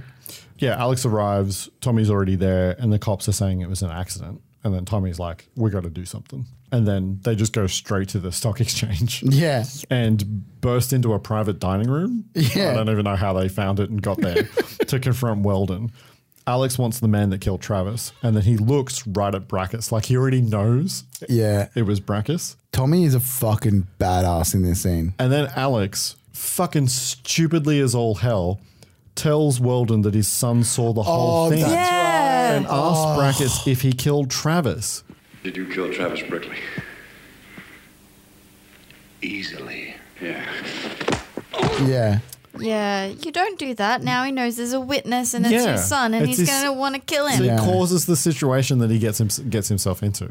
If they'd just been chill, a little bit more low key. It's cool they're badasses. They just walk in and want to take names. I said Tommy when I meant fucking Alex. Yeah, Alex is a badass in this scene. Anyway, so Alex attacks Brackus, who throws him over a table. Yeah. And then Tommy punches Brackus and his head goes into a mirror, cutting his beautiful face. He's so angry about it. Brackus kicks a support column. He kicks a whole fucking wall. Yeah, and the marble breaks. Yeah. As though showing how strong he is. This is like, audience, this is not like a standalone column. This is like a part of the wall is jutting out. And also clearly put there for him to kick. Yeah. It doesn't really prove that he's strong. It proves that wall isn't particularly well made. It proves that is a set. They cut corners. Cut corners on the build.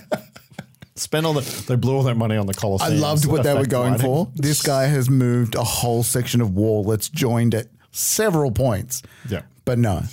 Weldon calls off Brackus because they don't make money out of this. And Tommy and Alex fight their way out.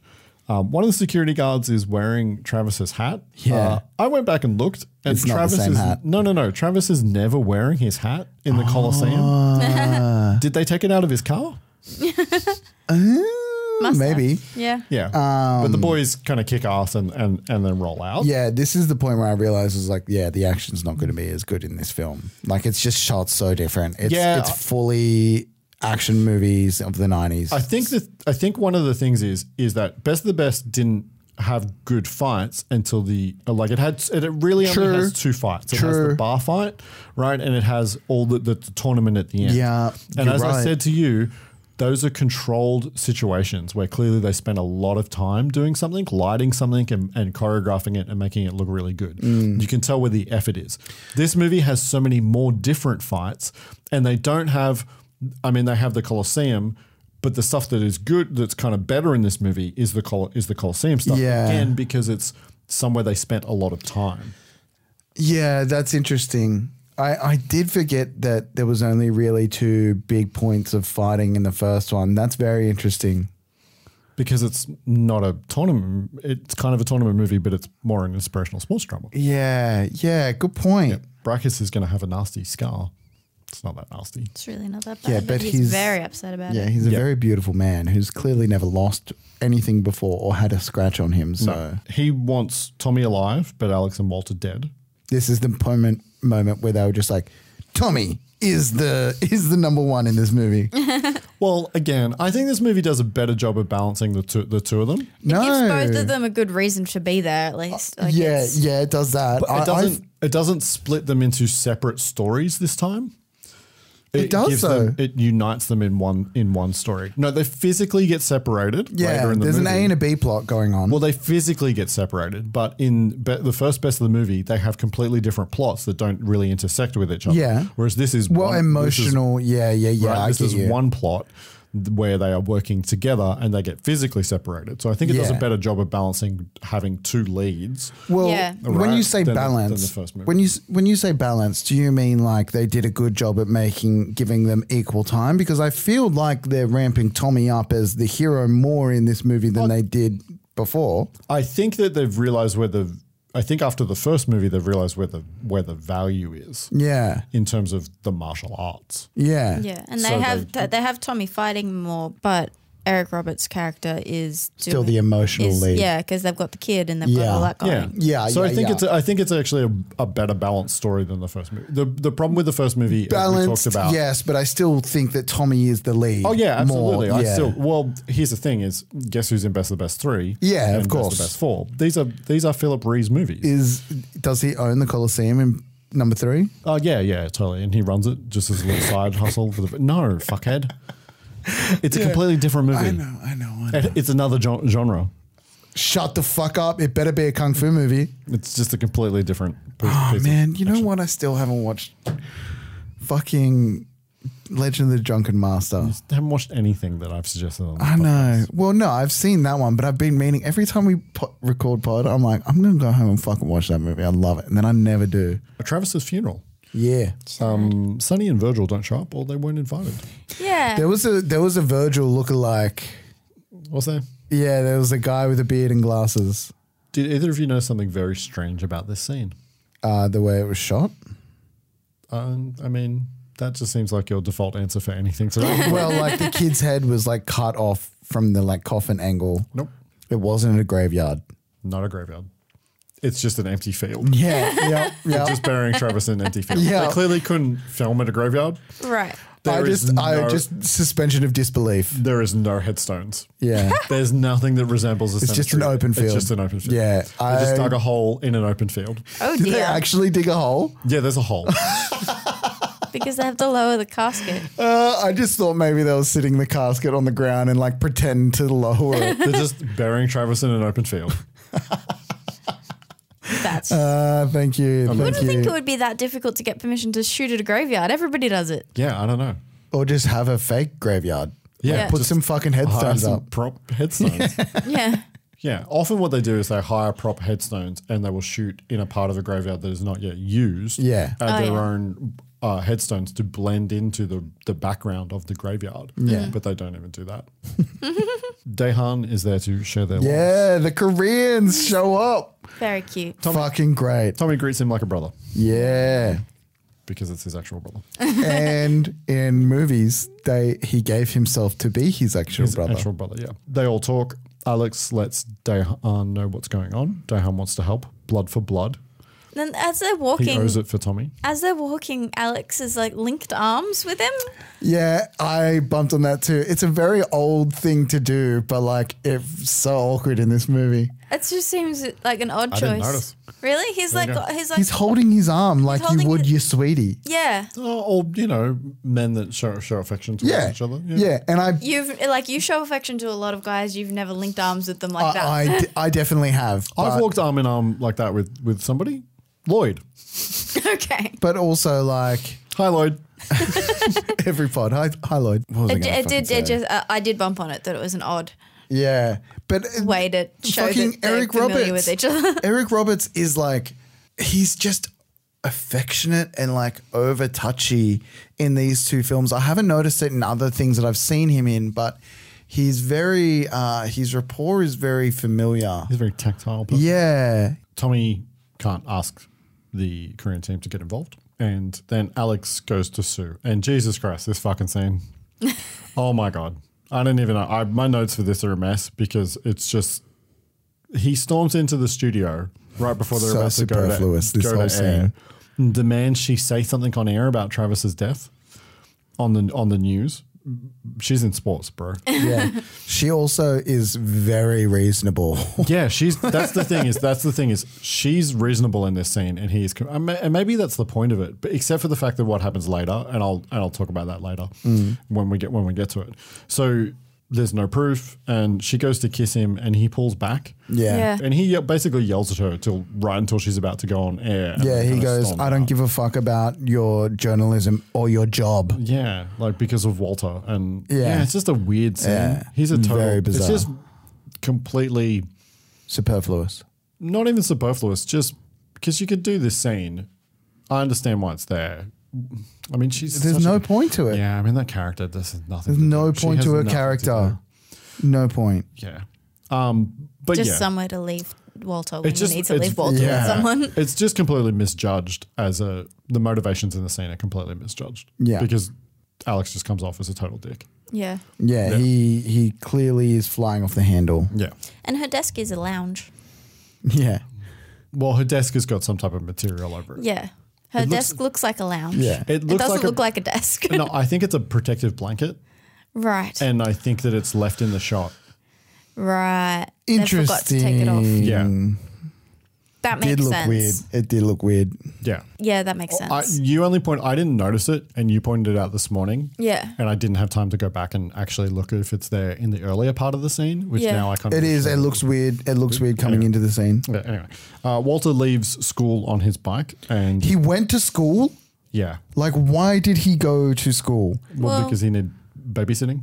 This is not a smart I mean, at this point, choice by either of his dads. I mean, at this point, they don't know that they're after them.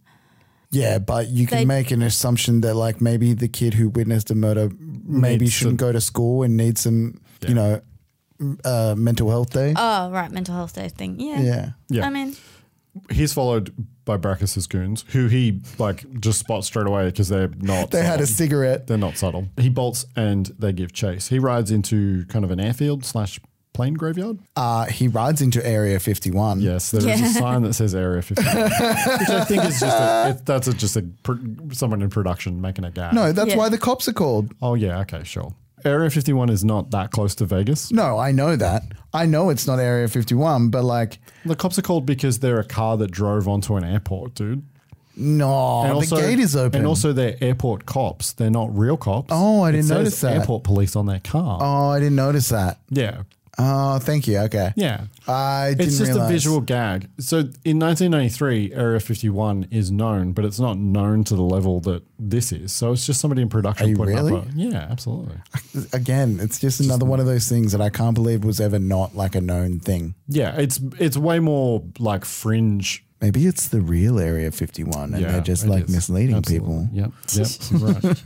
Oh, God, Bernie. The airport cops show up pretty quickly and Walter gets away. At Alex's house, Brachus's goons attack with guns because they are unmanly. I love that when they come in the front door, it's gun first. Gun first, so that you can see him coming. And also, they sneak the gun in. My son just witnessed the murder. I'm going to leave the front door unlocked. Yeah. Yeah, there's not a lot of security. My son just witnessed a murder and is telling me how he was chased. Yeah. So let's have no protection. Let's have no think about defense while we're at home. Yeah. And so the gunmen kind of come into the house. There's another one at the kitchen window. Tommy flips a dude through a glass table. Yeah, and then Tommy punches the hell out of him. fucks shit up in this scene. Yeah, he does. And then a guy puts a gun to Tommy's head. Yeah, this was a cool trick. This is fucking great. Yeah. He does this kind of like arm This is like a grab. Jackie Chan thing. Yeah, disarm thing where he's holding the guy's arm in a way that the gun's pointed at his head. Want to shoot me? Want to shoot me now? Yeah. The guy goes, no, I don't want to. And meanwhile, Alex is fighting a guy in the kitchen who also machine gunned a window and then kind of jumped in. Tommy breaks that dude's wrist. That was fucking brutal. That is what I appreciate about this movie. The brutality of some of the obviously fake physical things, but it went there. Yeah, it's it gnarly. fucking compressed the wrist, had it bulge out, and there was a heavy snap. It's a fake arm. Okay. No, they broke that dude's wrist. I mean, obviously they didn't. It's just a prosthetic arm that's designed to snap. Yeah. Yep. Tommy is a fucking dangerous man in this film. Yeah, he's great. This is a new movie for this movie, all right? We're going in left field from this point. Two dads. Gender norms isn't the only thing they're breaking down. No, you didn't like that one? Fuck you guys. Fuck this bit about not laughing at my jokes. Not a bit. Not a bit. Yeah. That was just very I did not expect that. But it was funny, right? Tell me it's funny. It was funny, right? I'm funny. Alex beats the shit out of the dude. And Tommy has the gun to the broken wrist guy's head. Alex tells them that they've got to go, that they have to get Walter out of there, and they go on the run. Tommy, Alex, and Walter head into the desert. At Brachus's house, Weldon gives Brachus the bad news, and all Brachus wants is the man that ruined his perfection. How dare you scratch my face? Yeah. The middle act.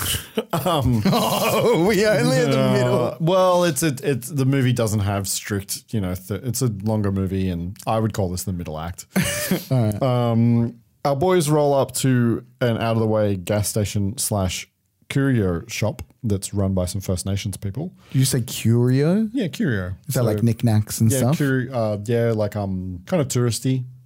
Things of a curious nature. Okay. And surprise, he calls the old lady grandma. It's Tommy's adoptive family. How good is this? The explanation at the current point in time is, I'll tell you later. Come on, help me with the bags. And then there is never an explanation. No, there's just one line where he says, so this is the lady that raised you. Yes. So, it's fucking perfect. How did he come to, it's fine. I don't mind that he ended up living with a family of First Nations people. That's actually kind of cool. But how? Yeah. And why? Because he had a mum, right? Because he had parents. We saw her. How, why, who, what, and where, and why are they in Las Vegas? During the notorious Ice Cream of Doom sequence in the original movie, we see his parents cradling his dead brother's head. So, oh my God, I fucking forgot about that. So you forgot about the Ice Cream of Doom? No, I forgot about the parents watching on the side. okay. The Ice Cream of Doom is never to be because there's forgotten. the terrible ADR. Tommy, what's your brother? Tommy, what's your brother? Yeah. I totally forgot.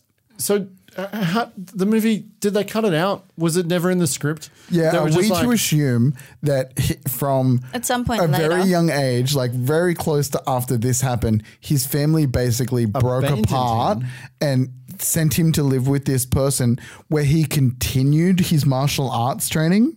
And not only that, is martial arts training part of this Native Americans family like culture? Because it seems to be. Well, fighting. It's not necessarily martial arts. It's just fighting. Yeah, true. Yeah. Yeah, it definitely seems as though at some point after he lost his brother, he also lost his parents. Yeah. But it's not explained, and he's more angry about his brother being killed in that martial arts tournament than whatever it is that took the rest of his family. Yeah, it's very strange. I feel like it's something they would have bonded about in the first movie. Yeah. Yeah, so my brother was killed by Daehan, and also I ended up being raised by this old woman who runs a curio store in the middle of nowhere in the desert. Yeah. You would bring it up. You'd bring it up. Also, doesn't he talk about where he's from and he doesn't mention Las Vegas?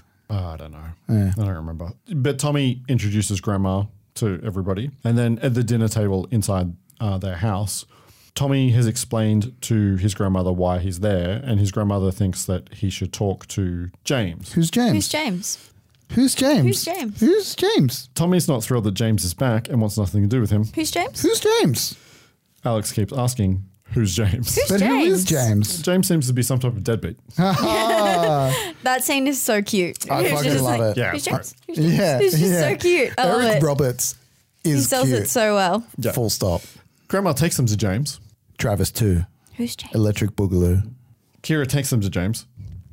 Kira takes them Kira to takes James? them? I didn't know I'm you were in this movie. film. Fuck, man, you guys are killing me. My brain's just fucking melted. I like sitting where I'm sitting. I feel more like we're on a team against you. The team's not a team if I don't give a damn. Thank you. Grandma takes them out to James, Who's James? who's sleeping one off on the hood of a wrecked car. James Who's James? Who's James? is Sonny Lantham. Ah. Who's Sonny Lantham? His first role was as a cop in The Warriors. The Warriors. Wait. Which cop? Wait. It's a bit part. You're not going to recognize who the cop is. I know that film so well. More famously, or most famously, he's a member of Dutch's team in Predator. Oh, fuck. Yep. He's He's also... a Native American dude? Yeah. Yes. I mean, obviously, yeah. Fuck. Wow. Yeah. He's also in 48 Hours. He's in Poltergeist and Action Jackson. I'm so glad he's actually Native American because for a while I was worried that it was like, it was... Oh, it was a white man situation. Yeah. I mean, that happens. Yeah. We'll see some of it. But I love this movie and I was like, I hope they haven't done something naughty here. No, Sonny Lantham is an actual Native American First Nations. Cool. In older life, he tried to run for office a few times. Legend. He tried to follow in the path of both Jesse Ventura and Arnold Schwarzenegger. Legend. Not really. Oh, is he not a good man outside of films? The last time he ran was for the US Senate. He ran for Mitch McConnell's seat. Okay. But his public comments about how the US should engage in total war against its enemies tanked his campaign and had made it so that the Libertarian Party disowned him. Wow. Oh, no. You know what you have to do to get those guys not to agree with you? Yeah. Yeah, wow. Okay. Notoriously on the set of Predator, he had a bodyguard. Weird. Why?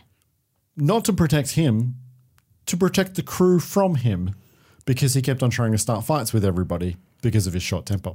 Oh, wow. Very interesting. You know Sonny you've got Lantham a problem is when like you have to have a mind on. Crazy life, yeah. Did anyone think, like, obviously on your first watch, Kane, did anyone else think that this was like going to be an introduction of a drunken boxer? Like, because he was super drunk and I was like, oh, is this dude going to have like crazy weird moves and he's going to become part of the team? No. Yeah. Not even on first watch. Okay. I didn't think that he Fuck was going to me be. then, right? I didn't think that he was going to be like useful for fighting. I thought he was going to have like some piece of information. I didn't realize that they were actually going to clean him up. They were going to learn from him. Yeah. Yeah. So James, Fuck, and then learning from him. At any point, did we think that he was a better fighter than fucking Ree? No, because Ray's too good. Exactly. And why are they learning from this guy? Anyway, because he has specific information. Yeah. Spoilers. James, is a mess. He's drinking whiskey and almost vomiting every couple of seconds. He gives Tommy a hard time. Tommy gives it back to him. James wants to fight him, but he can't really even stand. Alex and Tommy kind of laughed him off, but as they go to walk away, James trips Tommy. James wants to see if Tommy's stuff, if he's got any.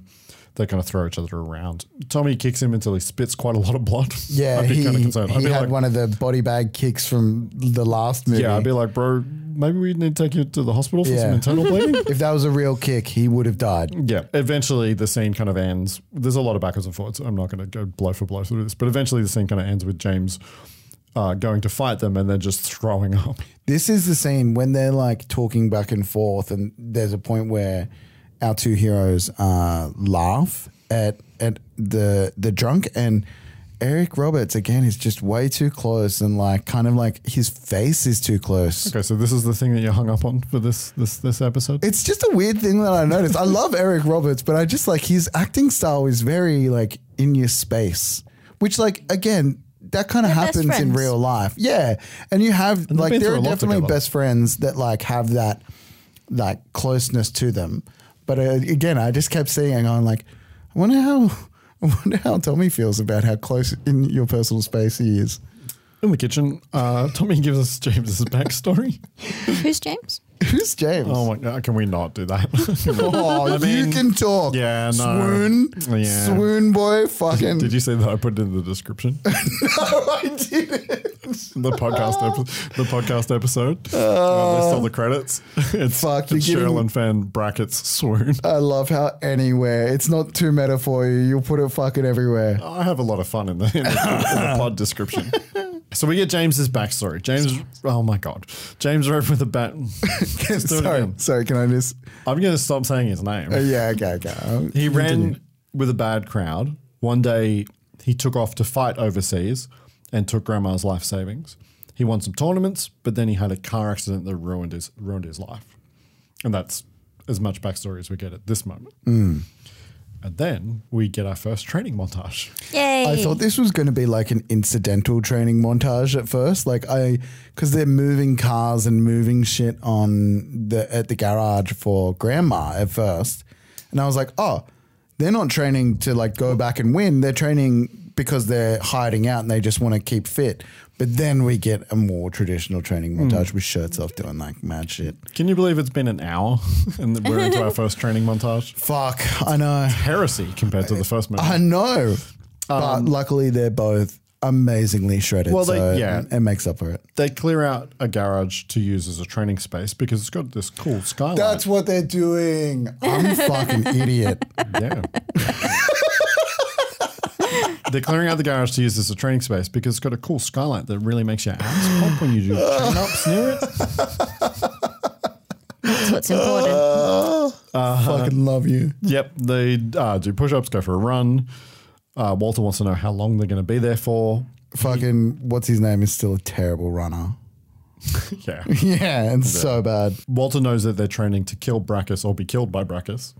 How? Well, because it's a fight to the death. He knows. He's seen it. Oh, yeah, true. He knows it's a fight to the death. He knows as I said before, he knows what the sound of his neck snapping sounds like. Well, he does now. Yeah. Walter has seen Brachus kill. He asks his dad if he's afraid, and he says yes. Honesty. Yeah. And then Grandma asks James if he's going to help or not. James is once again drunk and gives her $1 so that Tommy can buy himself a bowl of soup. She unloads on him with guilt and tells him to help or leave. Yeah, I'm not really invested in the way this a good grandma does. Emotional journey of this man that we met an hour into this film, hey? Yeah. It serves a purpose. Yeah, it does. It is a trope of the genre. You go find the man that survived. Yeah. And you learn from him. The next day, Walter helps Grandma with a chicken feed as she hauls it out of a basement that might become useful real soon. They feed the chickens and a sober James walks up to them and asks where the boys are. And he goes over to them because he wants to help. Tommy doesn't want the help. But James knows what's going on. Grandma has explained it to him. He fought Brachus, which he pronounces Baracus. Yeah, which I think is the Mortal Kombat person. Baracus is the... Oh, yeah, I think you're right. Yeah. Actually. Yeah. but he pronounces it completely differently than the way anyone else in the movie pronounces it. Yeah. And he's one of 3 people that can teach him how to beat Baracus. Because Baracus was the car accident that happened to James. Yeah. Yep. But I am one of 3 people in the whole world that can teach you to beat Baracus. You're full of it. Tommy, What? remember the accident? Yeah, so what? Baracus was the car. I was the accident. Now I can train you to beat him if you're not too proud. That I really appreciated, actually. I loved that. Baracus was the car and he was the accident. Yeah. It's a nice little piece of dialogue. Yeah. So, and then they begin to train with James. Who's James? He starts training them. He starts training them with Bo. Yeah. What the fuck? Do they not know what bows are? Yeah. I feel like they should have. Like, They this is literally act ridiculous. like they have never seen a staff before. Yeah. And You don't pick it up with your hands. you don't pick it up with your hands. You pick it up like this. Yeah. Yeah. Does a little soccer There's no kick up. way that in all of Tommy Lee's martial arts training, and even Alex's, that they have not come across a fucking staff Yeah, before. this is the dumbest thing ever. Yeah. It's Why bow?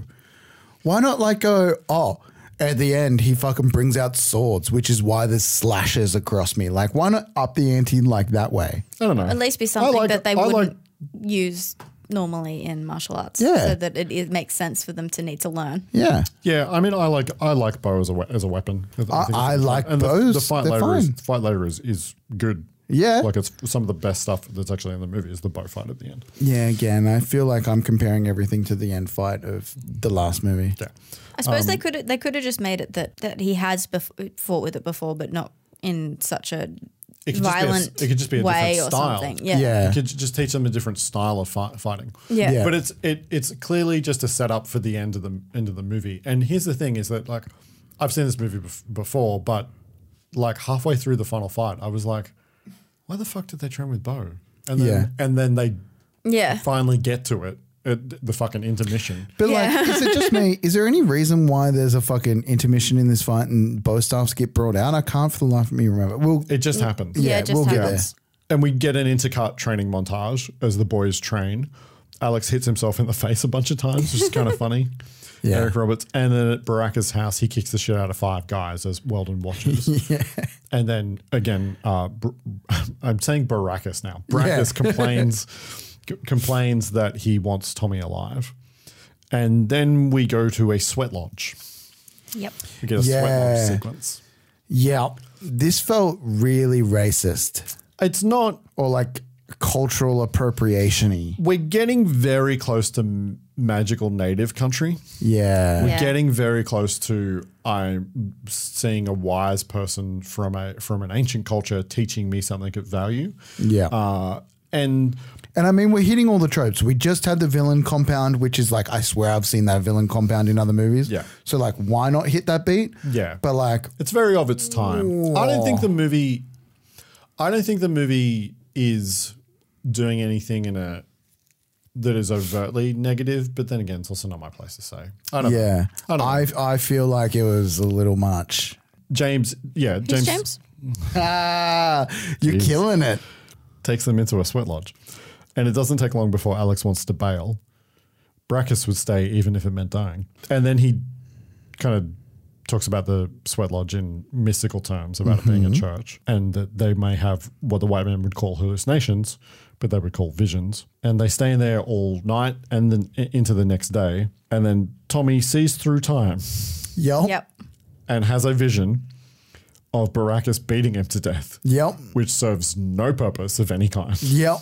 So, again, and is never addressed You were again. like 10 minutes of this film could be taken out. I'm sticking with there is a good 45 minutes that could be taken out of this film. So you want this movie to run like not even, an hour? Look, no. It's fun. And as I said originally, there's 45 minutes that could come out of this film. Okay. Do I want it to come out of this film? Yeah. Fuck no. Yeah. But you just take out this whole middle bit.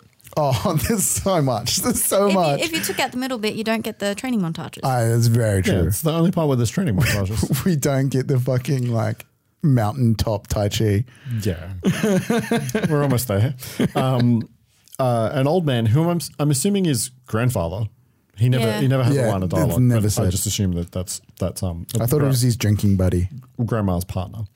Gives Walter a snake charm, and Grandma explains that it's to protect him. Again, we get a little bit more kind of mythical stuff. A snake can take a life or save a life. And she also explains that courage isn't the absence of fear, but doing the right thing even in the presence of fear.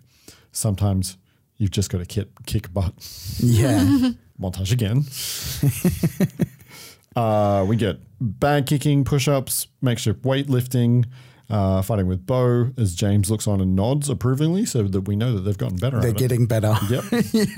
They almost caught that chicken. And then there's actually, like in the middle of this sequence, there's actually quite a beautiful shot of Tommy working out against the twilight sky in the desert. It's I noticed. Kind of nice. Oh, yeah, you would. More running. Eric Roberts, I feel like over the course of this movie gets more cut. Like he's not as cut at the beginning. I thought that too. Like he is way more jacked in this sequence. He's fucking shredded in this montage. Yeah. And maybe they shot all the fighting stuff first and he got... Yeah, it didn't work out while they were filming. Yeah. Well, actors do work towards the week or the day where they know they're going to have to take their shirt off. Yeah, just like Olympic athletes. Yeah. So you train to that day because that day is usually scheduled. Yeah. So maybe he was working out in preparation for the...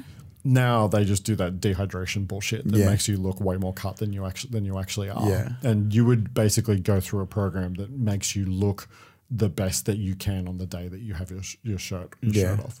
Tommy Ree is fucking. Tommy Ree. Tommy, I did it again. Philly Ree is just like. Let's just have a minute of a whole minute. Brackus is a bodybuilder and is fucking jacked. And Eric Roberts is shredded. But Jesus Christ, Ree is both for a smaller guy is massive and shredded. Yeah. So he put on more muscle for this. He's got more muscle. You can tell in the top half too. Yeah. But he didn't want to be overpowered. He wanted to look like a martial artist as opposed to a bodybuilder. Yeah. That information from the Art of Action podcast that I watched for the first movie. But there was a section about it on Best the Best too. There wasn't a whole bunch of good information, but that was one of the things that he talked about on it. Yeah, that is very obvious. Yeah. And the montage ends with an orbiting helicopter shot as they train on top of a scenic outlook. Yeah. Which we saw in Highlander as well. It's our Wild Thing shot as well. Oh, yeah. Yeah, absolutely. Yeah. And then that night, James tells them they've done a good job, but it's time for a higher level of training and they're going to leave tomorrow. Who's James? Who's James? Who is James? Also, what is this fucking high level of training? Sonny Landham. I told you. Yeah. But tomorrow, Brackus' goons have found them. Yeah. Did anyone else think this was a fake because this is the higher level of training? No. Oh, what? I was like, what's this higher level of training going to be? And then people with guns rock up and I was like, oh, is this a pretend thing? Because this is what they're going to face? No. They just found them with no explanation of how they found them. And there's not going to be any higher level of training. That was a complete lie to the audience. Yes. Yeah. And as it turns out, they don't need it either. Yeah, they really don't. So everybody gets held at gunpoint and taken outside as Finch flies in on a helicopter. And then James, who didn't get captured, opens fire on the goons. Alex immediately jumps on Walter to protect him, which I thought was a nice little touch. Mm-hmm. And then Tommy goes to help his brother, James. Who's James? But Finch tells him, move and I'll pop her a third eyeball, which I thought was a nice line. Finch has some fun stuff in this sequence. Yeah, there's a bit of fun stuff in this sequence. Yeah. They exchange fire and James, of course, is shot. Who's James? James is shot multiple times, in fact. He gets fucking peppered. Yep. And he is running in the whitest of white suit in slow motion, gets peppered, and keeps moving. Yes. And this is the fucking best thing ever. I swear he doesn't even react like he's been shot. Just red shots appear on him. It's fucking beautiful. Yeah, and then he stabs a guy to death. Yeah.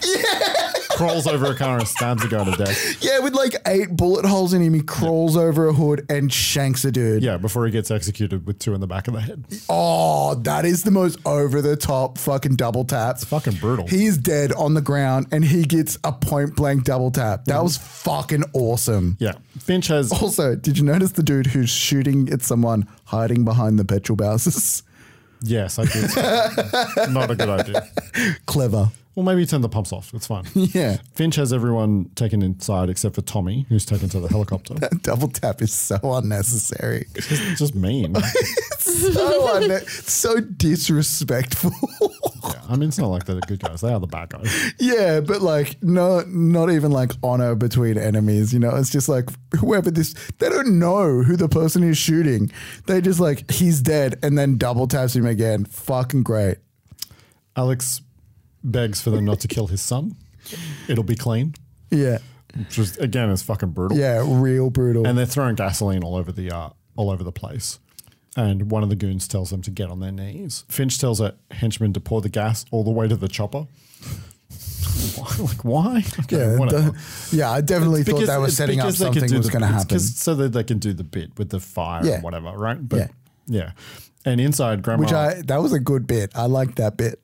Yeah, it's fun. I mean, they give I love henchman business. Yeah. Yeah. And inside, Grandma whispers courage to Walter, who throws the snake charm to distract the goon. And then Walter kicks the gun out of his hand. Yeah. Walter saves the day. I've been waiting for Walter to fucking kick some ass all movie. I thought he was when he was getting followed, but not. But I'm glad he got to kick something. And then Alex grabs the guy's arm. The gun gets fired into the goon's foot. Grandma tells him they're expecting 4 shots. And Alex thinks about shooting the guy for a second, but then we don't actually see him fire the bullet.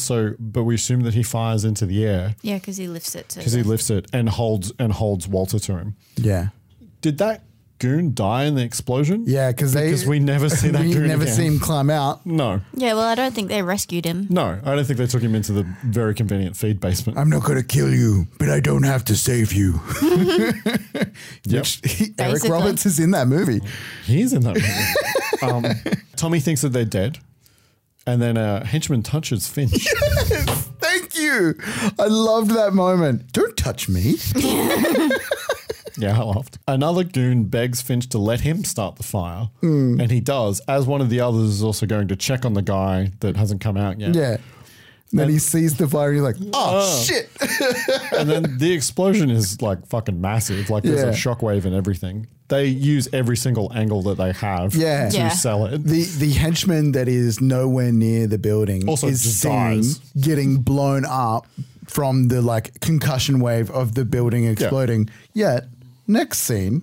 Oh, everyone there's okay? Yeah. Everyone crawls out of a basement. I don't think that's how explosion works. No, explosions don't go down, Brody. Oh, they're like fire. Yeah, they only go sideways and up.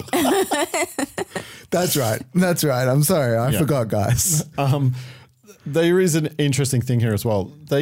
We hear the sound of the rotors winding up for the helicopter, but they're not moving at all. I didn't even clock that. So they just do a sound effect, right? And then they cut away, and then they cut to a shot where the rotors are at full speed. And the reason is because they're doing a scene, right? So they can't have the rotors on. Well, they can. Well, it's not because of dialogue, because the dialogue is like recorded afterwards anyway. Yeah, it's because when you start up a helicopter, it has to go through a sequence, right? The rotors wind up over time. If you want to do multiple takes.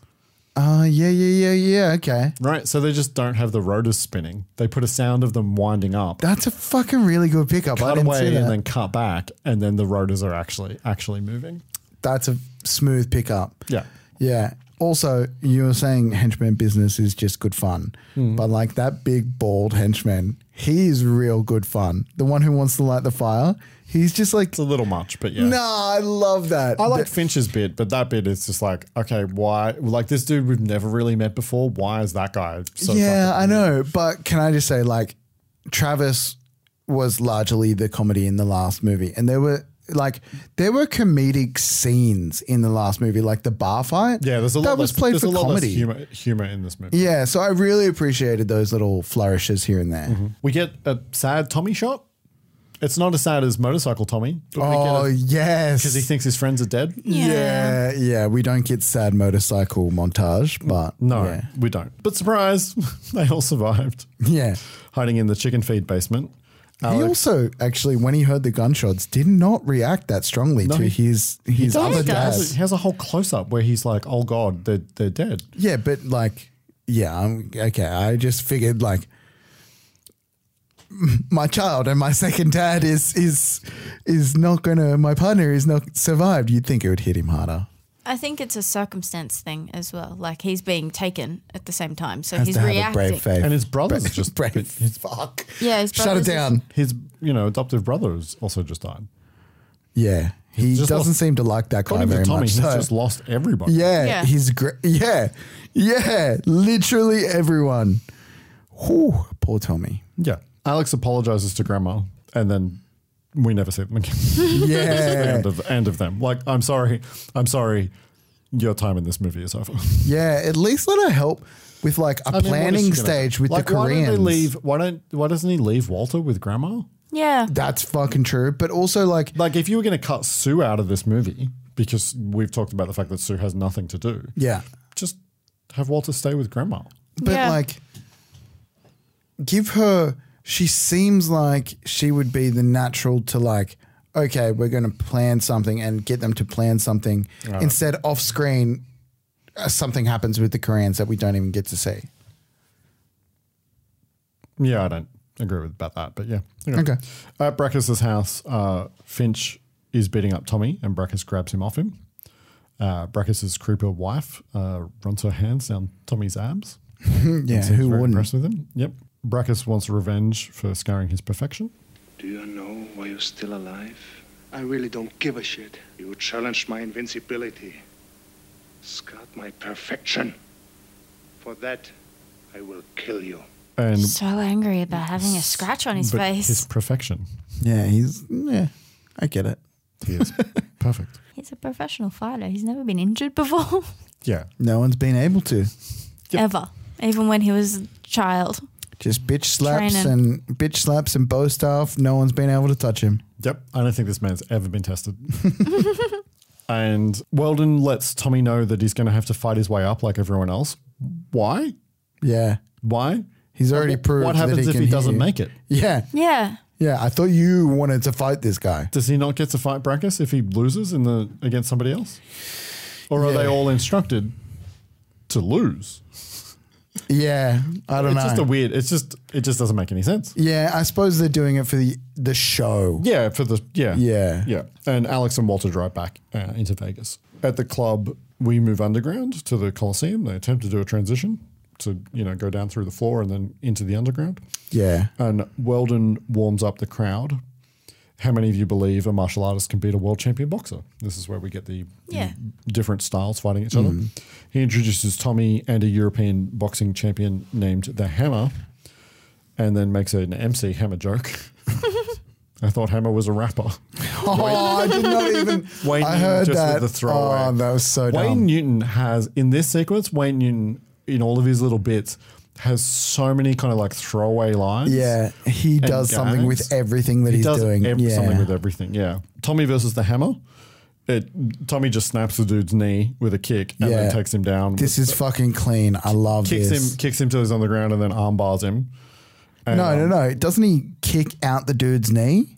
Yeah. I already said that. Oh, sorry. Sorry, I missed that. Yep. I said Yeah, I love how brutally he he's in snaps this. the dude's knee and then kicks him till he's on the Oh, ground. you did too. I'm sorry. Yep. I love how brutally fucking he's in this. I love how brutal the fights are in this movie, even though, like I said, they're a little more faker. Yeah. And Weldon's very impressed and wants Tommy to kind of play along with the crowd, but Tommy's not here to play games. Yeah, he's kidnapped. There is another close-up of Brackus' wife being impressed with Tommy. Yep. If there was a camera pointed at me while I was watching this movie, I would have had the same face. Yep. Tommy versus Stavros, who's an Olympic wrestler. It's a different style. And that's the stunt actor that plays Stavros is in a bunch of Jean-Claude Van Damme movies as well. Oh, okay. He's a guy that I've seen around in some different things. He just has a memorable face, but he's another like stunt actor, stunt performer. Yeah, okay. That's in some stuff. Again, Tommy doesn't have much trouble slapping this guy around. after it's over, he goes to walk away, but Stavros gets up and Tommy does a cartwheel kick to end it. Yeah, that was so dumb. So clearly not connected. Unnecessary flipping. Yeah. Jim Carter. Jim Carter. Yeah. It's the explosive combination of Taekwondo and gymnastics. Tommy versus Khan. Is that his name? I missed that. I looked up all the fighters' names. Khan! Khan has steel nunchucks that he instantly puts down. Yeah, it's so dumb. Okay. Why would they do that? I don't know. I think Coach would be proud of how Tommy's fighting. I miss Coach. Yeah. What the fuck is, where's Coach? Fucking A. I mean, I understand you're not going to get. They could have like gone and like instead of going to some lost half brother, adoptive brother, they could have been like, we need to train, and they go and like find the coach. Yeah, they're not going to get James L. Jones back for the sequel, but still, there's not even any reference to Coach. Yeah, no, but I think he would be proud of the way Tommy's fighting. Would he? He's being much more brutal. Yeah, in which these is what fights. he wanted. Tommy, no. He was pulling back. Yeah, he didn't want him to kill the guy, but remember when he was like, "Don't hold back, you're holding back." Yeah, I'll kick you off the team if you hold back. Yeah, true. Yeah, Tommy. This is a bit more of an even fight, but Tommy eventually knocks Khan down, and Khan unwraps his long braided hair from around his neck, where there's a metal ball tied at the end of it. So he can whip so around effective. and hit a guy. But Tommy still gets the upper hand. Yeah, Khan goes easily. Back. Khan goes back and picks up his nunchucks, and Tommy just dodges until he can kick him in the face as many times as possible. He fucks this dude up. Yep. I really appreciate how, like, they don't fuck around with, oh, these guys are also good fighters. They're like, no, Tommy's gonna fucking feed these dudes. Tommy, yeah. And then Tommy kind of jumps on top of him and punches him over and over and over again as he has a flashback, because this Khan is the henchman that double tapped James. Oh, fuck. Which is why there's a flashback. Oh, fuck. Guys, have I ever told you how dumb I feel sometimes? You don't need to tell us, Brody. It's a silent It's red on my face. It is shot in a weird way. Like, it's presented in a weird way. Like, the first time that I watched it on the VHS, I was like, is there a man pointing a gun at Tommy? Mm-hmm. Because it's shot at an angle looking up at Tommy from the ground. Yeah. And then the angle of the guy, they cut to the guy aiming the gun down, and it looks like those two shots are connected to each other. Yeah, thank you. And there isn't a border, there isn't like a lot of background around it. Thank you for making me feel less It's also dumb. kind of quick cut as well. Yeah. And so I literally thought it was a guy pointing a gun at Tommy, and then it cuts back to Tommy and back to the flashback, and the bullets are fired into the back of James's head again. And it became clear that it was a flashback. But who's James? I can see my girl. I can see you across the table, like just waiting to just find a gap to get it in. Swoon. Tommy stands tall and points at Brachus. He's made it through the 3 gladiators that he was required to beat with like fucking no problem whatsoever, really. And Weldon fires up the crowd as Brachus accepts Tommy's challenge, and they will fight tomorrow night for ownership of the Colosseum. Can I just ask, does anyone else, by this point, had everyone else totally forgot that he killed Travis? Yeah, I mean, the movie...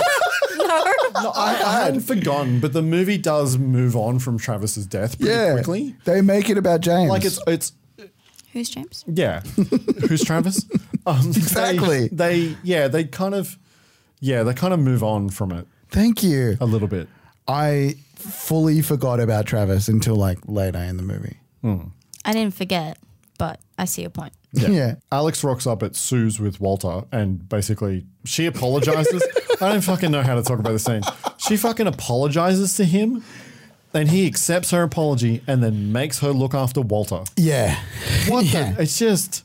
For the person in the last 2 movies who has shown to be the most... Like the heart. Genuine, heartfelt, nice guy, this seems so out of place and so... like unself-aware. Yeah. Also, she's heard that Tommy is fighting Brachus.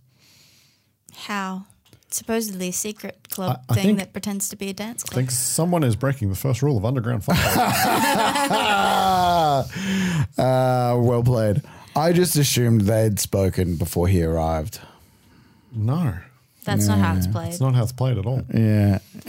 But all that being said, I did quite enjoy him going, oh, Walter just saved my life. You tell her all about it. Tell her all about it. That was pretty cute.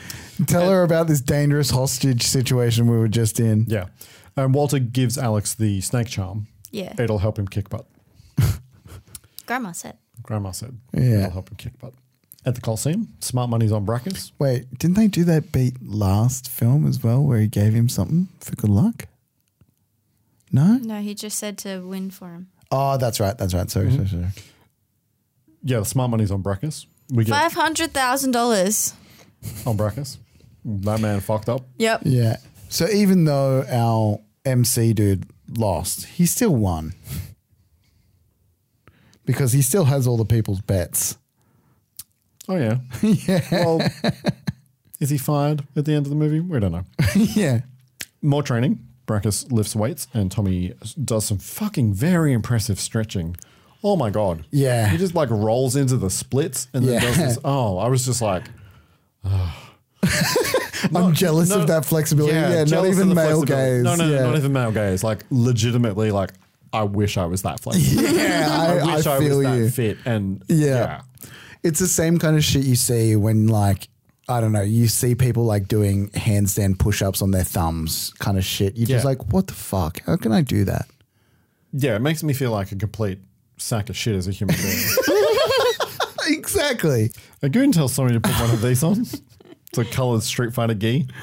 Weldon has ordered extra security for downstairs. None of them are going to have guns. It's not going to matter. Does that mean that Travis's geese that he wore earlier weren't his fault, that he was given them by the... It honestly makes me think that they were setting Travis up to look like an idiot. That would go towards your theory, yeah. Yeah. I think they were setting Travis up to look like an idiot. So Maybe. that people would bet against him and then he wins and they get to keep the money. Yeah.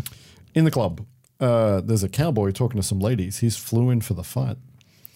He offends them and he goes to talk to the next person at the bar because this man's very lonely. Has made terrible life choices. And it's Dehan and his boys. Yeah. They're from Houston. Is this meant to be a callback to when Travis was racist in the last film? No. Because this is the closest reminder we get to Travis. Like, oh, that's right. This is this guy being introduced. I was like, oh yeah, Travis. Yeah. Tommy's led down a backlit hall surrounded by security guards. He gets the Goldberg entrance for the those into wrestling. Yeah, or the Wardlow entrance. Yeah, the Wardlow entrance. Yeah. Weldon hits the knife switch and introduces Tommy, not wearing a coloured gi. No, because why would he do that? Nope. And then introduces Brachus. There is some funky extras in this scene. There is some horrendous extra acting. How do you mean? Just bad extra overacting. Dude, this whole film is overacted. Yeah. But specifically, I am my eyes are always drawn to terrible extra acting. Yeah, okay. And there are a few that are a little too into it too early. It's just there's some very over the top reactions to things that are not things that one would be overreacting to. And it's time for the main Brachus versus Tommy. And yeah, there's dry ice pouring down the walls because reasons. They circle each other and then the bell rings and they go at it. And this is such a long fight. This fight runs for the whole rest of this movie. Yeah, mad. I'm just going to try to hit the highlights because if I hit every fucking beat of this, again, we'll be here for forever. But at the back door of the club, Alex knocks. Jason Voorhees answers. And Alex stabs him with a fucking pencil. Yeah. Yep. Stabs his hand to the door. To the door, yeah. Yeah. Brachus chokeslams Tommy and they trade some punches and it's clear that Brachus at this moment has the better of him. Well, it's clear that Tommy can do some damage, but he's still outpowered. Yeah. Yeah. Upstairs, Alex meets with Dehan and his boys. They're ready to get their suits dirty. Yeah, the fucking boys, man. They fucking come through. It's a rental. Yeah. Daehan and Alex fight Jason and some of the other security goons. Everyone needs the fucking Korean karate team. Taekwondo team as friends. Yeah. They're the kind of friends that no matter what fucking trouble you in, they're rocking up. Whatever it is. It's like that scene in the fucking town. It's like, we're going to go fucking hurt some people. You can't ask any questions. And fucking, let's go. And the only question is, whose car are we taking? We're going to go hurt some people. I'm not going to tell you what's about, and we'll never talk about it again. Yeah. Whose car are we taking? Fucking best. I fucking love that scene. Yeah. Everyone needs friends like that. Movie. Yeah. I want Affleck to direct again. I mean, it's just Boston Heat, but fuck, man, it's amazing. That movie's great. Boston Heat. You just blew my mind. It's just Heat in Boston. Holy shit. But I'm here for it. Oh, I fucking love the town, and you got me into Heat so hard. Yeah. There's a nice detail in this fight where Kane Hodder punches a guy with his fucked up hand and hurts it again. No? What? Because Kane Hodder is Jason. He got his hand stabbed. That didn't even He punches click. somebody and then he's like, oh, fuck my hand. And then he gets hit in the face. That's gold. It's great. In the pit, Brackus has Tommy arm locked and he bites Brackus to get out of it. Yeah, I appreciate that. Yeah. And then back with Alex, he kicks a stuntman over a balcony who smashes through a table. I must have missed that. Yeah, is that a good stunt? It sounds like it fucking was good. It's okay. There's a card in it. It's not like all one shot and stuff. But yeah, there's like he kicks a dude and he flies over a balcony and then you see him smash through a table. Vaguely, yeah. Back in the arena, Tommy has gotten Brackus down and made him bleed his own blood, which makes him very angry. It does. And he's maybe about to get the upper hand and win, but it's intermission. Music sounds and some showgirls bring out some metal bows.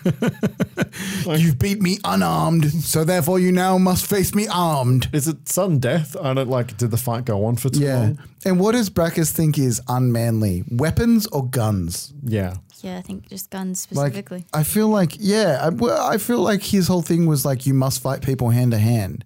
But I suppose this could be hand to hand. Whatever. Ignore me. We will. Alex and Daehan have made it to the Coliseum, the entrance of the Coliseum, take on some more security. Daehan kicks a dude through a display case. It's a pretty good stunt. Yeah, that was nice. Yep. And then back with Tommy, we get the bow fighting. The bow fighting is pretty cool. Like they at a certain point, wasn't a highlight though. At a certain point, they're fighting so fast that I was like, "Fuck, that's really good." Oh, and did they do the spark thing that we were talking about before? Yeah, but I don't think they're doing it the same way because they're both shirtless, so there's nowhere for the wire to go. Well, I figured they were doing it on the opposite side to the camera. I don't think so. I don't think that. I think that it's more likely that it was what Kira suggested with her first answer was that there is something on the actual like staff or something that makes them spark against each other when they hit. I think that that's more likely in this instance. Also, how wild to be fucking fighting with metal bow. Yeah, I know, right? Your arm would vibrate. Your hand would be fucked. Yeah, thank you. Yeah. Fuck we get out of my head. Yeah. Weldon hears on the radio about Alex and Daehan because they've made it into the kind of the betting area. And we get lots of cutting backwards and forwards. Yeah. There's kind of like two pieces of rising action. Daehan does this fucking amazing triple split kick to front kick that takes out 3 guys without him touching the ground. Oh, fuck, he's good. It's man. fucking great. He does Super so it's a split kick, so he kicks 2 dudes at the same time. Yeah. While he's still in the air, he throws a front kick and kicks. Yeah.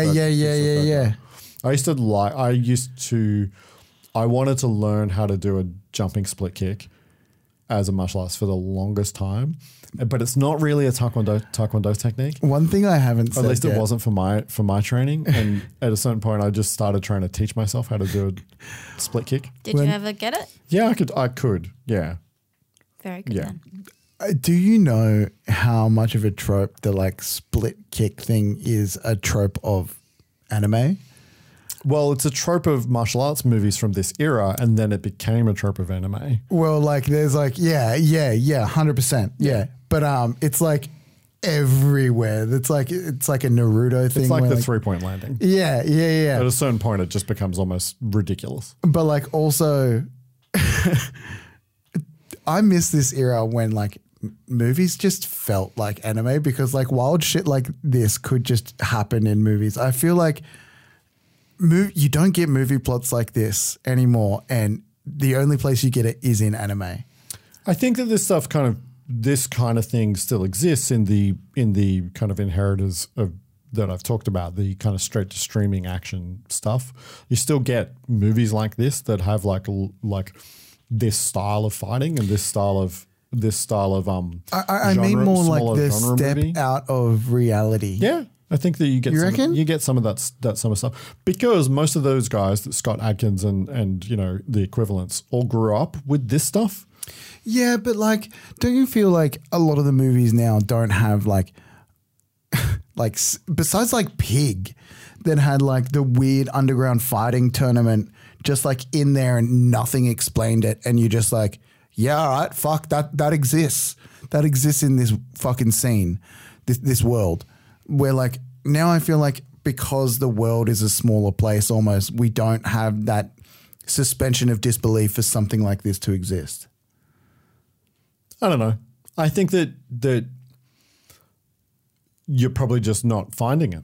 Yeah, very possible. Very possible. Yeah, I think it's out there. I think the thing that's happened is with movies in general is that people have become, there's so much content that people have become siloed in their interests. Yeah, I definitely have. Because you can't possibly watch everything, right? So people kind of pick a lane and that's the stuff that they watch. Yeah. Whereas there used to be that I think that people watched a broader range of stuff because there was less content to consume.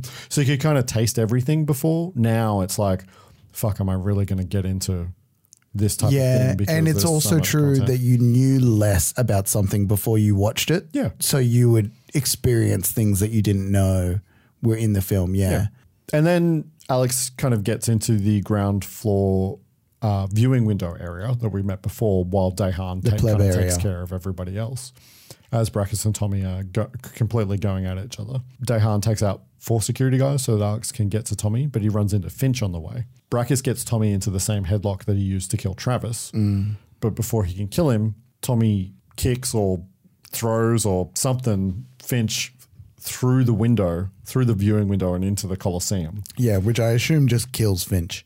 Yeah. Well, we never see him again. And it's enough of a distraction that Tommy's able to low blow Brackus and start to take him out. Yeah.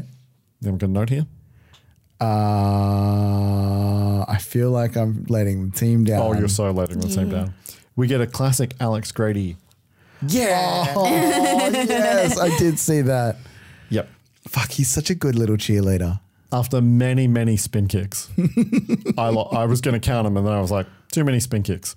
Brackus falls and the crowd chants Tommy's name and calls for Brackus' death because these people are just bloodthirsty as fuck. So bloodthirsty. Yeah. For just regular people. Yeah. Yeah.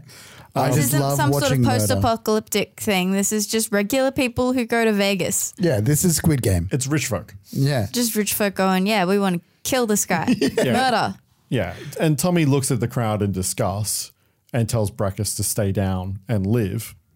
And he does until Tommy turns his back, which is like also like classic martial arts movie. I didn't think they were going to do it though. Classic. The hero makes the choice not to kill the villain and the villain creates a situation where he has to be killed. Like it's such a trope, like every fucking martial arts movie because the hero has honor. And the audience still wants you to kill them. Yeah. So everybody gets what they want.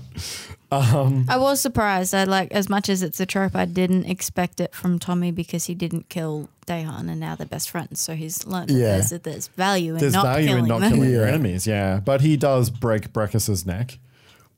And he doesn't look happy about it though, I suppose. No. It's like but he does it clean. The movie tries to make it so that he is in a situation where he has to do it. Yeah. Yeah. Because the guy's never going to stop. Does he do the same lock that Travis died in? Because he has to like put him over his back, right? Does it. It's a different way. He puts him over. Yeah, he puts him over his back and breaks and pulls down as opposed to pulling up with a headlock, which is the way that Travis died. And Weldon instantly tries to keep his job. Yeah. Yeah. And announces that Tommy is the new owner of the Coliseum. Yeah, I had nothing to do with that kidnapping of you. Yeah, and then Alex tells Tommy to say a few words. Yeah. And I think it's because he knows bizarre. what he's going to say. Yeah, and then Tommy announces that the Coliseum is closed. You gotta talk to these people.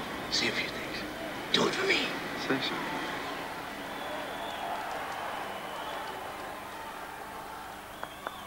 The Coliseum is closed. What? Wait a minute. Hey, wait a minute. Wait! Yeah. Alex drops the mic and Weldon continues to try to convince Tommy to keep the Coliseum open. Yeah. And Alex back elbows him. Yeah, that was satisfying. That was a abrupt end. Yeah. There's the movie, well, talk about abrupt. As they walk away, Alex flicks the knife switch, the lights go out, and that is the end of Best of the Best. Yeah, I was expecting there to be a post... Like a we made it, everything's okay, return to normal. I kind of expected Travis and James. I kind of expected to go back to the black belt thing and have Walter getting his black belt now. There's no payoff for anything else in the movie. Like, that's really just the end of the movie. But after the credits, we get a reminder to rewind this video cassette before turning it to our video library.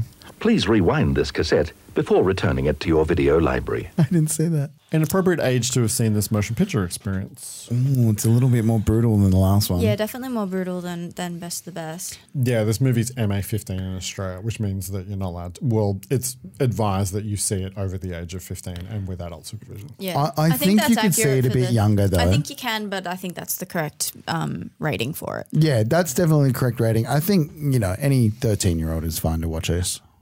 Yeah, I think kind of the same. 93, I was 11. So I think I was about 11. I think that's fine. Especially for a young Kian. Yeah. Totally. Yeah. Especially because I've already seen the first movie. And by the time I'm 11, I've seen a lot worse. Yeah. Would you watch this movie again of your own free will? Yeah. Yeah. I think I'd watch this over the first one. Really? I was going to say the opposite. No, I love a little bit more absurdity. I love inspirational sports dramas. Yeah. So, so do I. I love inspirational sports dramas, but if I'm going to watch a silly movie that wasn't that great, just for a bit of fun, I like them to be more absurd. Yeah, I would watch this again. I would watch this again as part of rewatching all four of them, which I'm sure that once we're done with this, all four of these movies is something that's going to be something that happens every couple of years where we go, do you want to do Best of the Best? Yeah, let's work our way through Best of the Best again. The same as we do with any kind of multi-film thing we're into. Absolutely. Yeah. A rating for this movie, the way that we rate movies is on a 5-star scale. 1 being I hated this movie, 2 being I did not like this movie, 2.5 being there were parts of this movie that I liked, it was fine, 3 being I like this movie, 4 being I loved this movie, 5 being this is one of my favorite movies of all time. For Best of the Best. Yeah, I definitely want to know what we rated Best of the Best. Best of the Best, Kian rated it a 3. I rated it a 2.5. And you rated it a 2.5. I thought I enjoyed Best of the Best more than that. I did, but the thing is, we had a lot of flaws. You guys were mixed on it. We definitely, the bulk of the conversation about Best of the Best was the fact that Philip Reese should be the lead and that they hurt the movie by splitting the two stories. Yeah. And there was how overly melodramatic it was at times. And really it only kind of comes together at the end. See, I reckon this movie plays much better because you know who the hero is in terms of emotional drama. You know who the hero is in terms of action. So they split it down clear lines. I also think that moving away from the reality and taking a step towards the absurd in this film helps it so much. I wish there was more comedy beats, and even though it felt like a longer movie, there was no moments in it like the long drawn out scenes in the first one where I was like, oh God, this scene just needs to hurry up and be over or get the fuck out of this movie. So rate the movie then. I would give it a solid 3. I feel like I liked Best of the Best more than I liked Best of the Best 2. But are you gonna shift your rating? I don't think I'm allowed to shift my rating. Are there rules on my previous rating? You can adjust the rating. I'm going to give this a 3, but I think that I should up my other rating. I think seeing sequels can definitely change how you feel about the original as well. Yeah, totally. Yeah. And I have said on the podcast that the way you feel about things is going to change over time comparatively to the Yeah, I just didn't think that we were allowed to change our ratings of past movies. Well, I think it's your fine. rating for the past movie kind of stands, but if you're now, having seen the second one, I would have rated it a 3, then that's a fair thing to say on the pod. Yeah, I think that Best of the Best is a high 3 and Best of the Best 2 is a 3. I think that's totally reasonable. I think I'm a 2.5. Yeah. So less. Saw that coming. Yeah. So the thing about this is, I think some of the elements of this are fun. I like the Colosseum. I like the fact that it is a completely different genre of movie. You like the first one better? But I think I like the first movie better. Yeah, I fully get that. And the drama points in the first one, I think, pull you into the movie more. I just don't think that this movie, like, I have a fun time hanging out with Alex and Tommy. I just don't think that this movie is scene to scene coherent. It's not. It's just not as much fun. I think this is a more kind of straight ahead. I think that this movie, for this movie to be more fun, it would need to be even more outlandish than it is.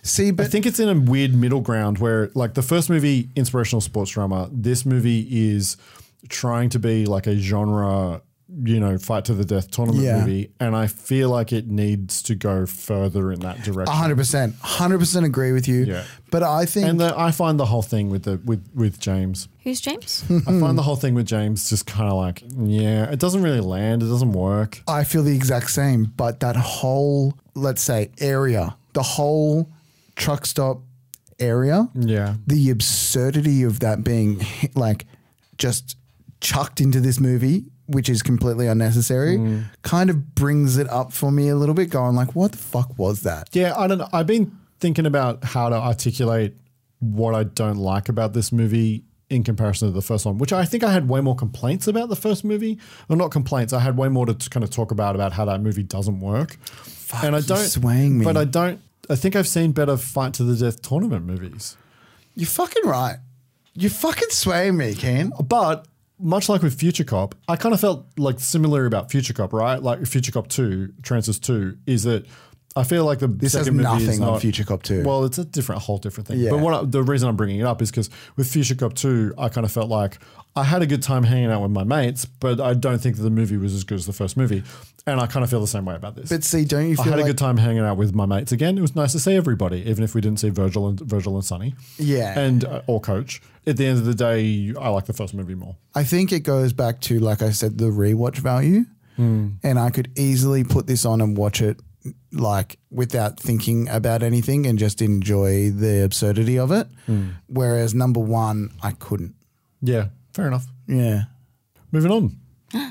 Tape picks, regular tape picks. Next week, we are returning to the regular way that we pick movies, which is that Kira and Brody alternate taking picks from a list of 3 choices I've prepared from my home store. This week is Kira's pick. If a movie remains unpicked for 3 times, it's struck out, taken off the list, although I can bring it back at a later date of my choosing. Still on the list from 3 episodes ago because we were doing I've totally sequels. forgotten what there is. Yeah. I will reintroduce the movies. We have... That's right. We have The Toxic Avenger with Two Strikes, a Troma superhero spoof movie. Yeah. Rated R. Rated R. Michael Dudikoff in American Ninja with One Strike. Something about that name. It's a movie Dudikoff, yeah. American Ninja. The deadliest art of the Orient is now in the hands of an American. Yeah. And joining the list, I just decided to pick a different direction than anything that we've done on the podcast before. Because even though we have kind of done science fiction with Future Cop, we haven't really done actual science fiction. Is this one that we've seen in a trailer? No. Oh. I have picked James Caan. Okay. Yes, James Caan of The Godfather, James Caan of Rollerball, and Mandy Patinkin in Alien Nation. Oh, fuck yeah. That looks so good. Hurry up. I want to have a look. The cover is a man pointing a gun at me with what looks like an alien next to him. It is, in fact, an alien. And then people with flashlights and I think an alien as well there. Can I give you the kind of high-level log line for this movie? Go on. It's a buddy cop movie. With an alien? With an alien. Fuck yeah. As in an alien is the buddy cop? Yes. Shit, it's Bright. Yeah, that movie ripped this off. Trailer voice. Alien Nation. They came to Earth to live among us, but there's something about them we don't know. District 13 as well? Yeah. It's so good. Fuck. I feel bad because I don't want the Toxic Avenger, and I know that there are going to be people that are mad at me for not wanting the Toxic Avenger. Don't worry about what the internet's going to think. Yeah, and all I can say is You don't get Toxic another Avenger has been done places. Yeah. But I still really want to see it. Every movie we've done has been done in places. Has it? Yes. Oh, We haven't done a movie yet that somebody has not done a podcast on. Okay. I do quite like that they have a fake warning sticker on the cover. I will definitely give them props for that on Toxic Avenger, because this movie contains plenty of unnecessary sex and violence. You'll love it as a warning sticker. Nice design choice there. But it's not going to be Toxic Avenger. I do really want to do American Ninja, but I can't go past Alien Nation. So Yeah, we've done Kung Fu. I just don't want you to forget how much you wanted to watch it. Keep nudging it towards me. But we're going to go with Alien Nation because I think it'll be a nice change of pace and it looks interesting. Yeah, it looks so fucking weird. I mean, you got me on buddy cop movie with an alien. I mean, if you didn't want me to pick this, you shouldn't have called it that. Yeah, I get that's a excited. pretty good sell. The problem is that I get excited about everything on the list, and then it's like I kind of fuck myself by because I really want to watch Toxic Avenger as well, but you know, whatever. All good. So Best science fiction idea this side of the Terminator. So don't subscribe, don't follow us. At Wiki Video. Make better choices. But honestly, sign up to our OnlyFans. We're pretty good. We don't have one of those. I'll be making one soon. No. We need to expand our audience. We need to branch out. We're going to branch out. We're just going to post pictures. Give us a review. We're just going to post pictures of Tommy Lee's abs. Yeah. But literally give us a review. We'll give you a shout out. I will. In fact, if you do anything positive for us, I will do anything you like. Oh no. Don't make those OnlyFans. Don't make those kinds of promises, Brody. And who's James? Who's James? Good doing business with you though. Yeah. Fuck you.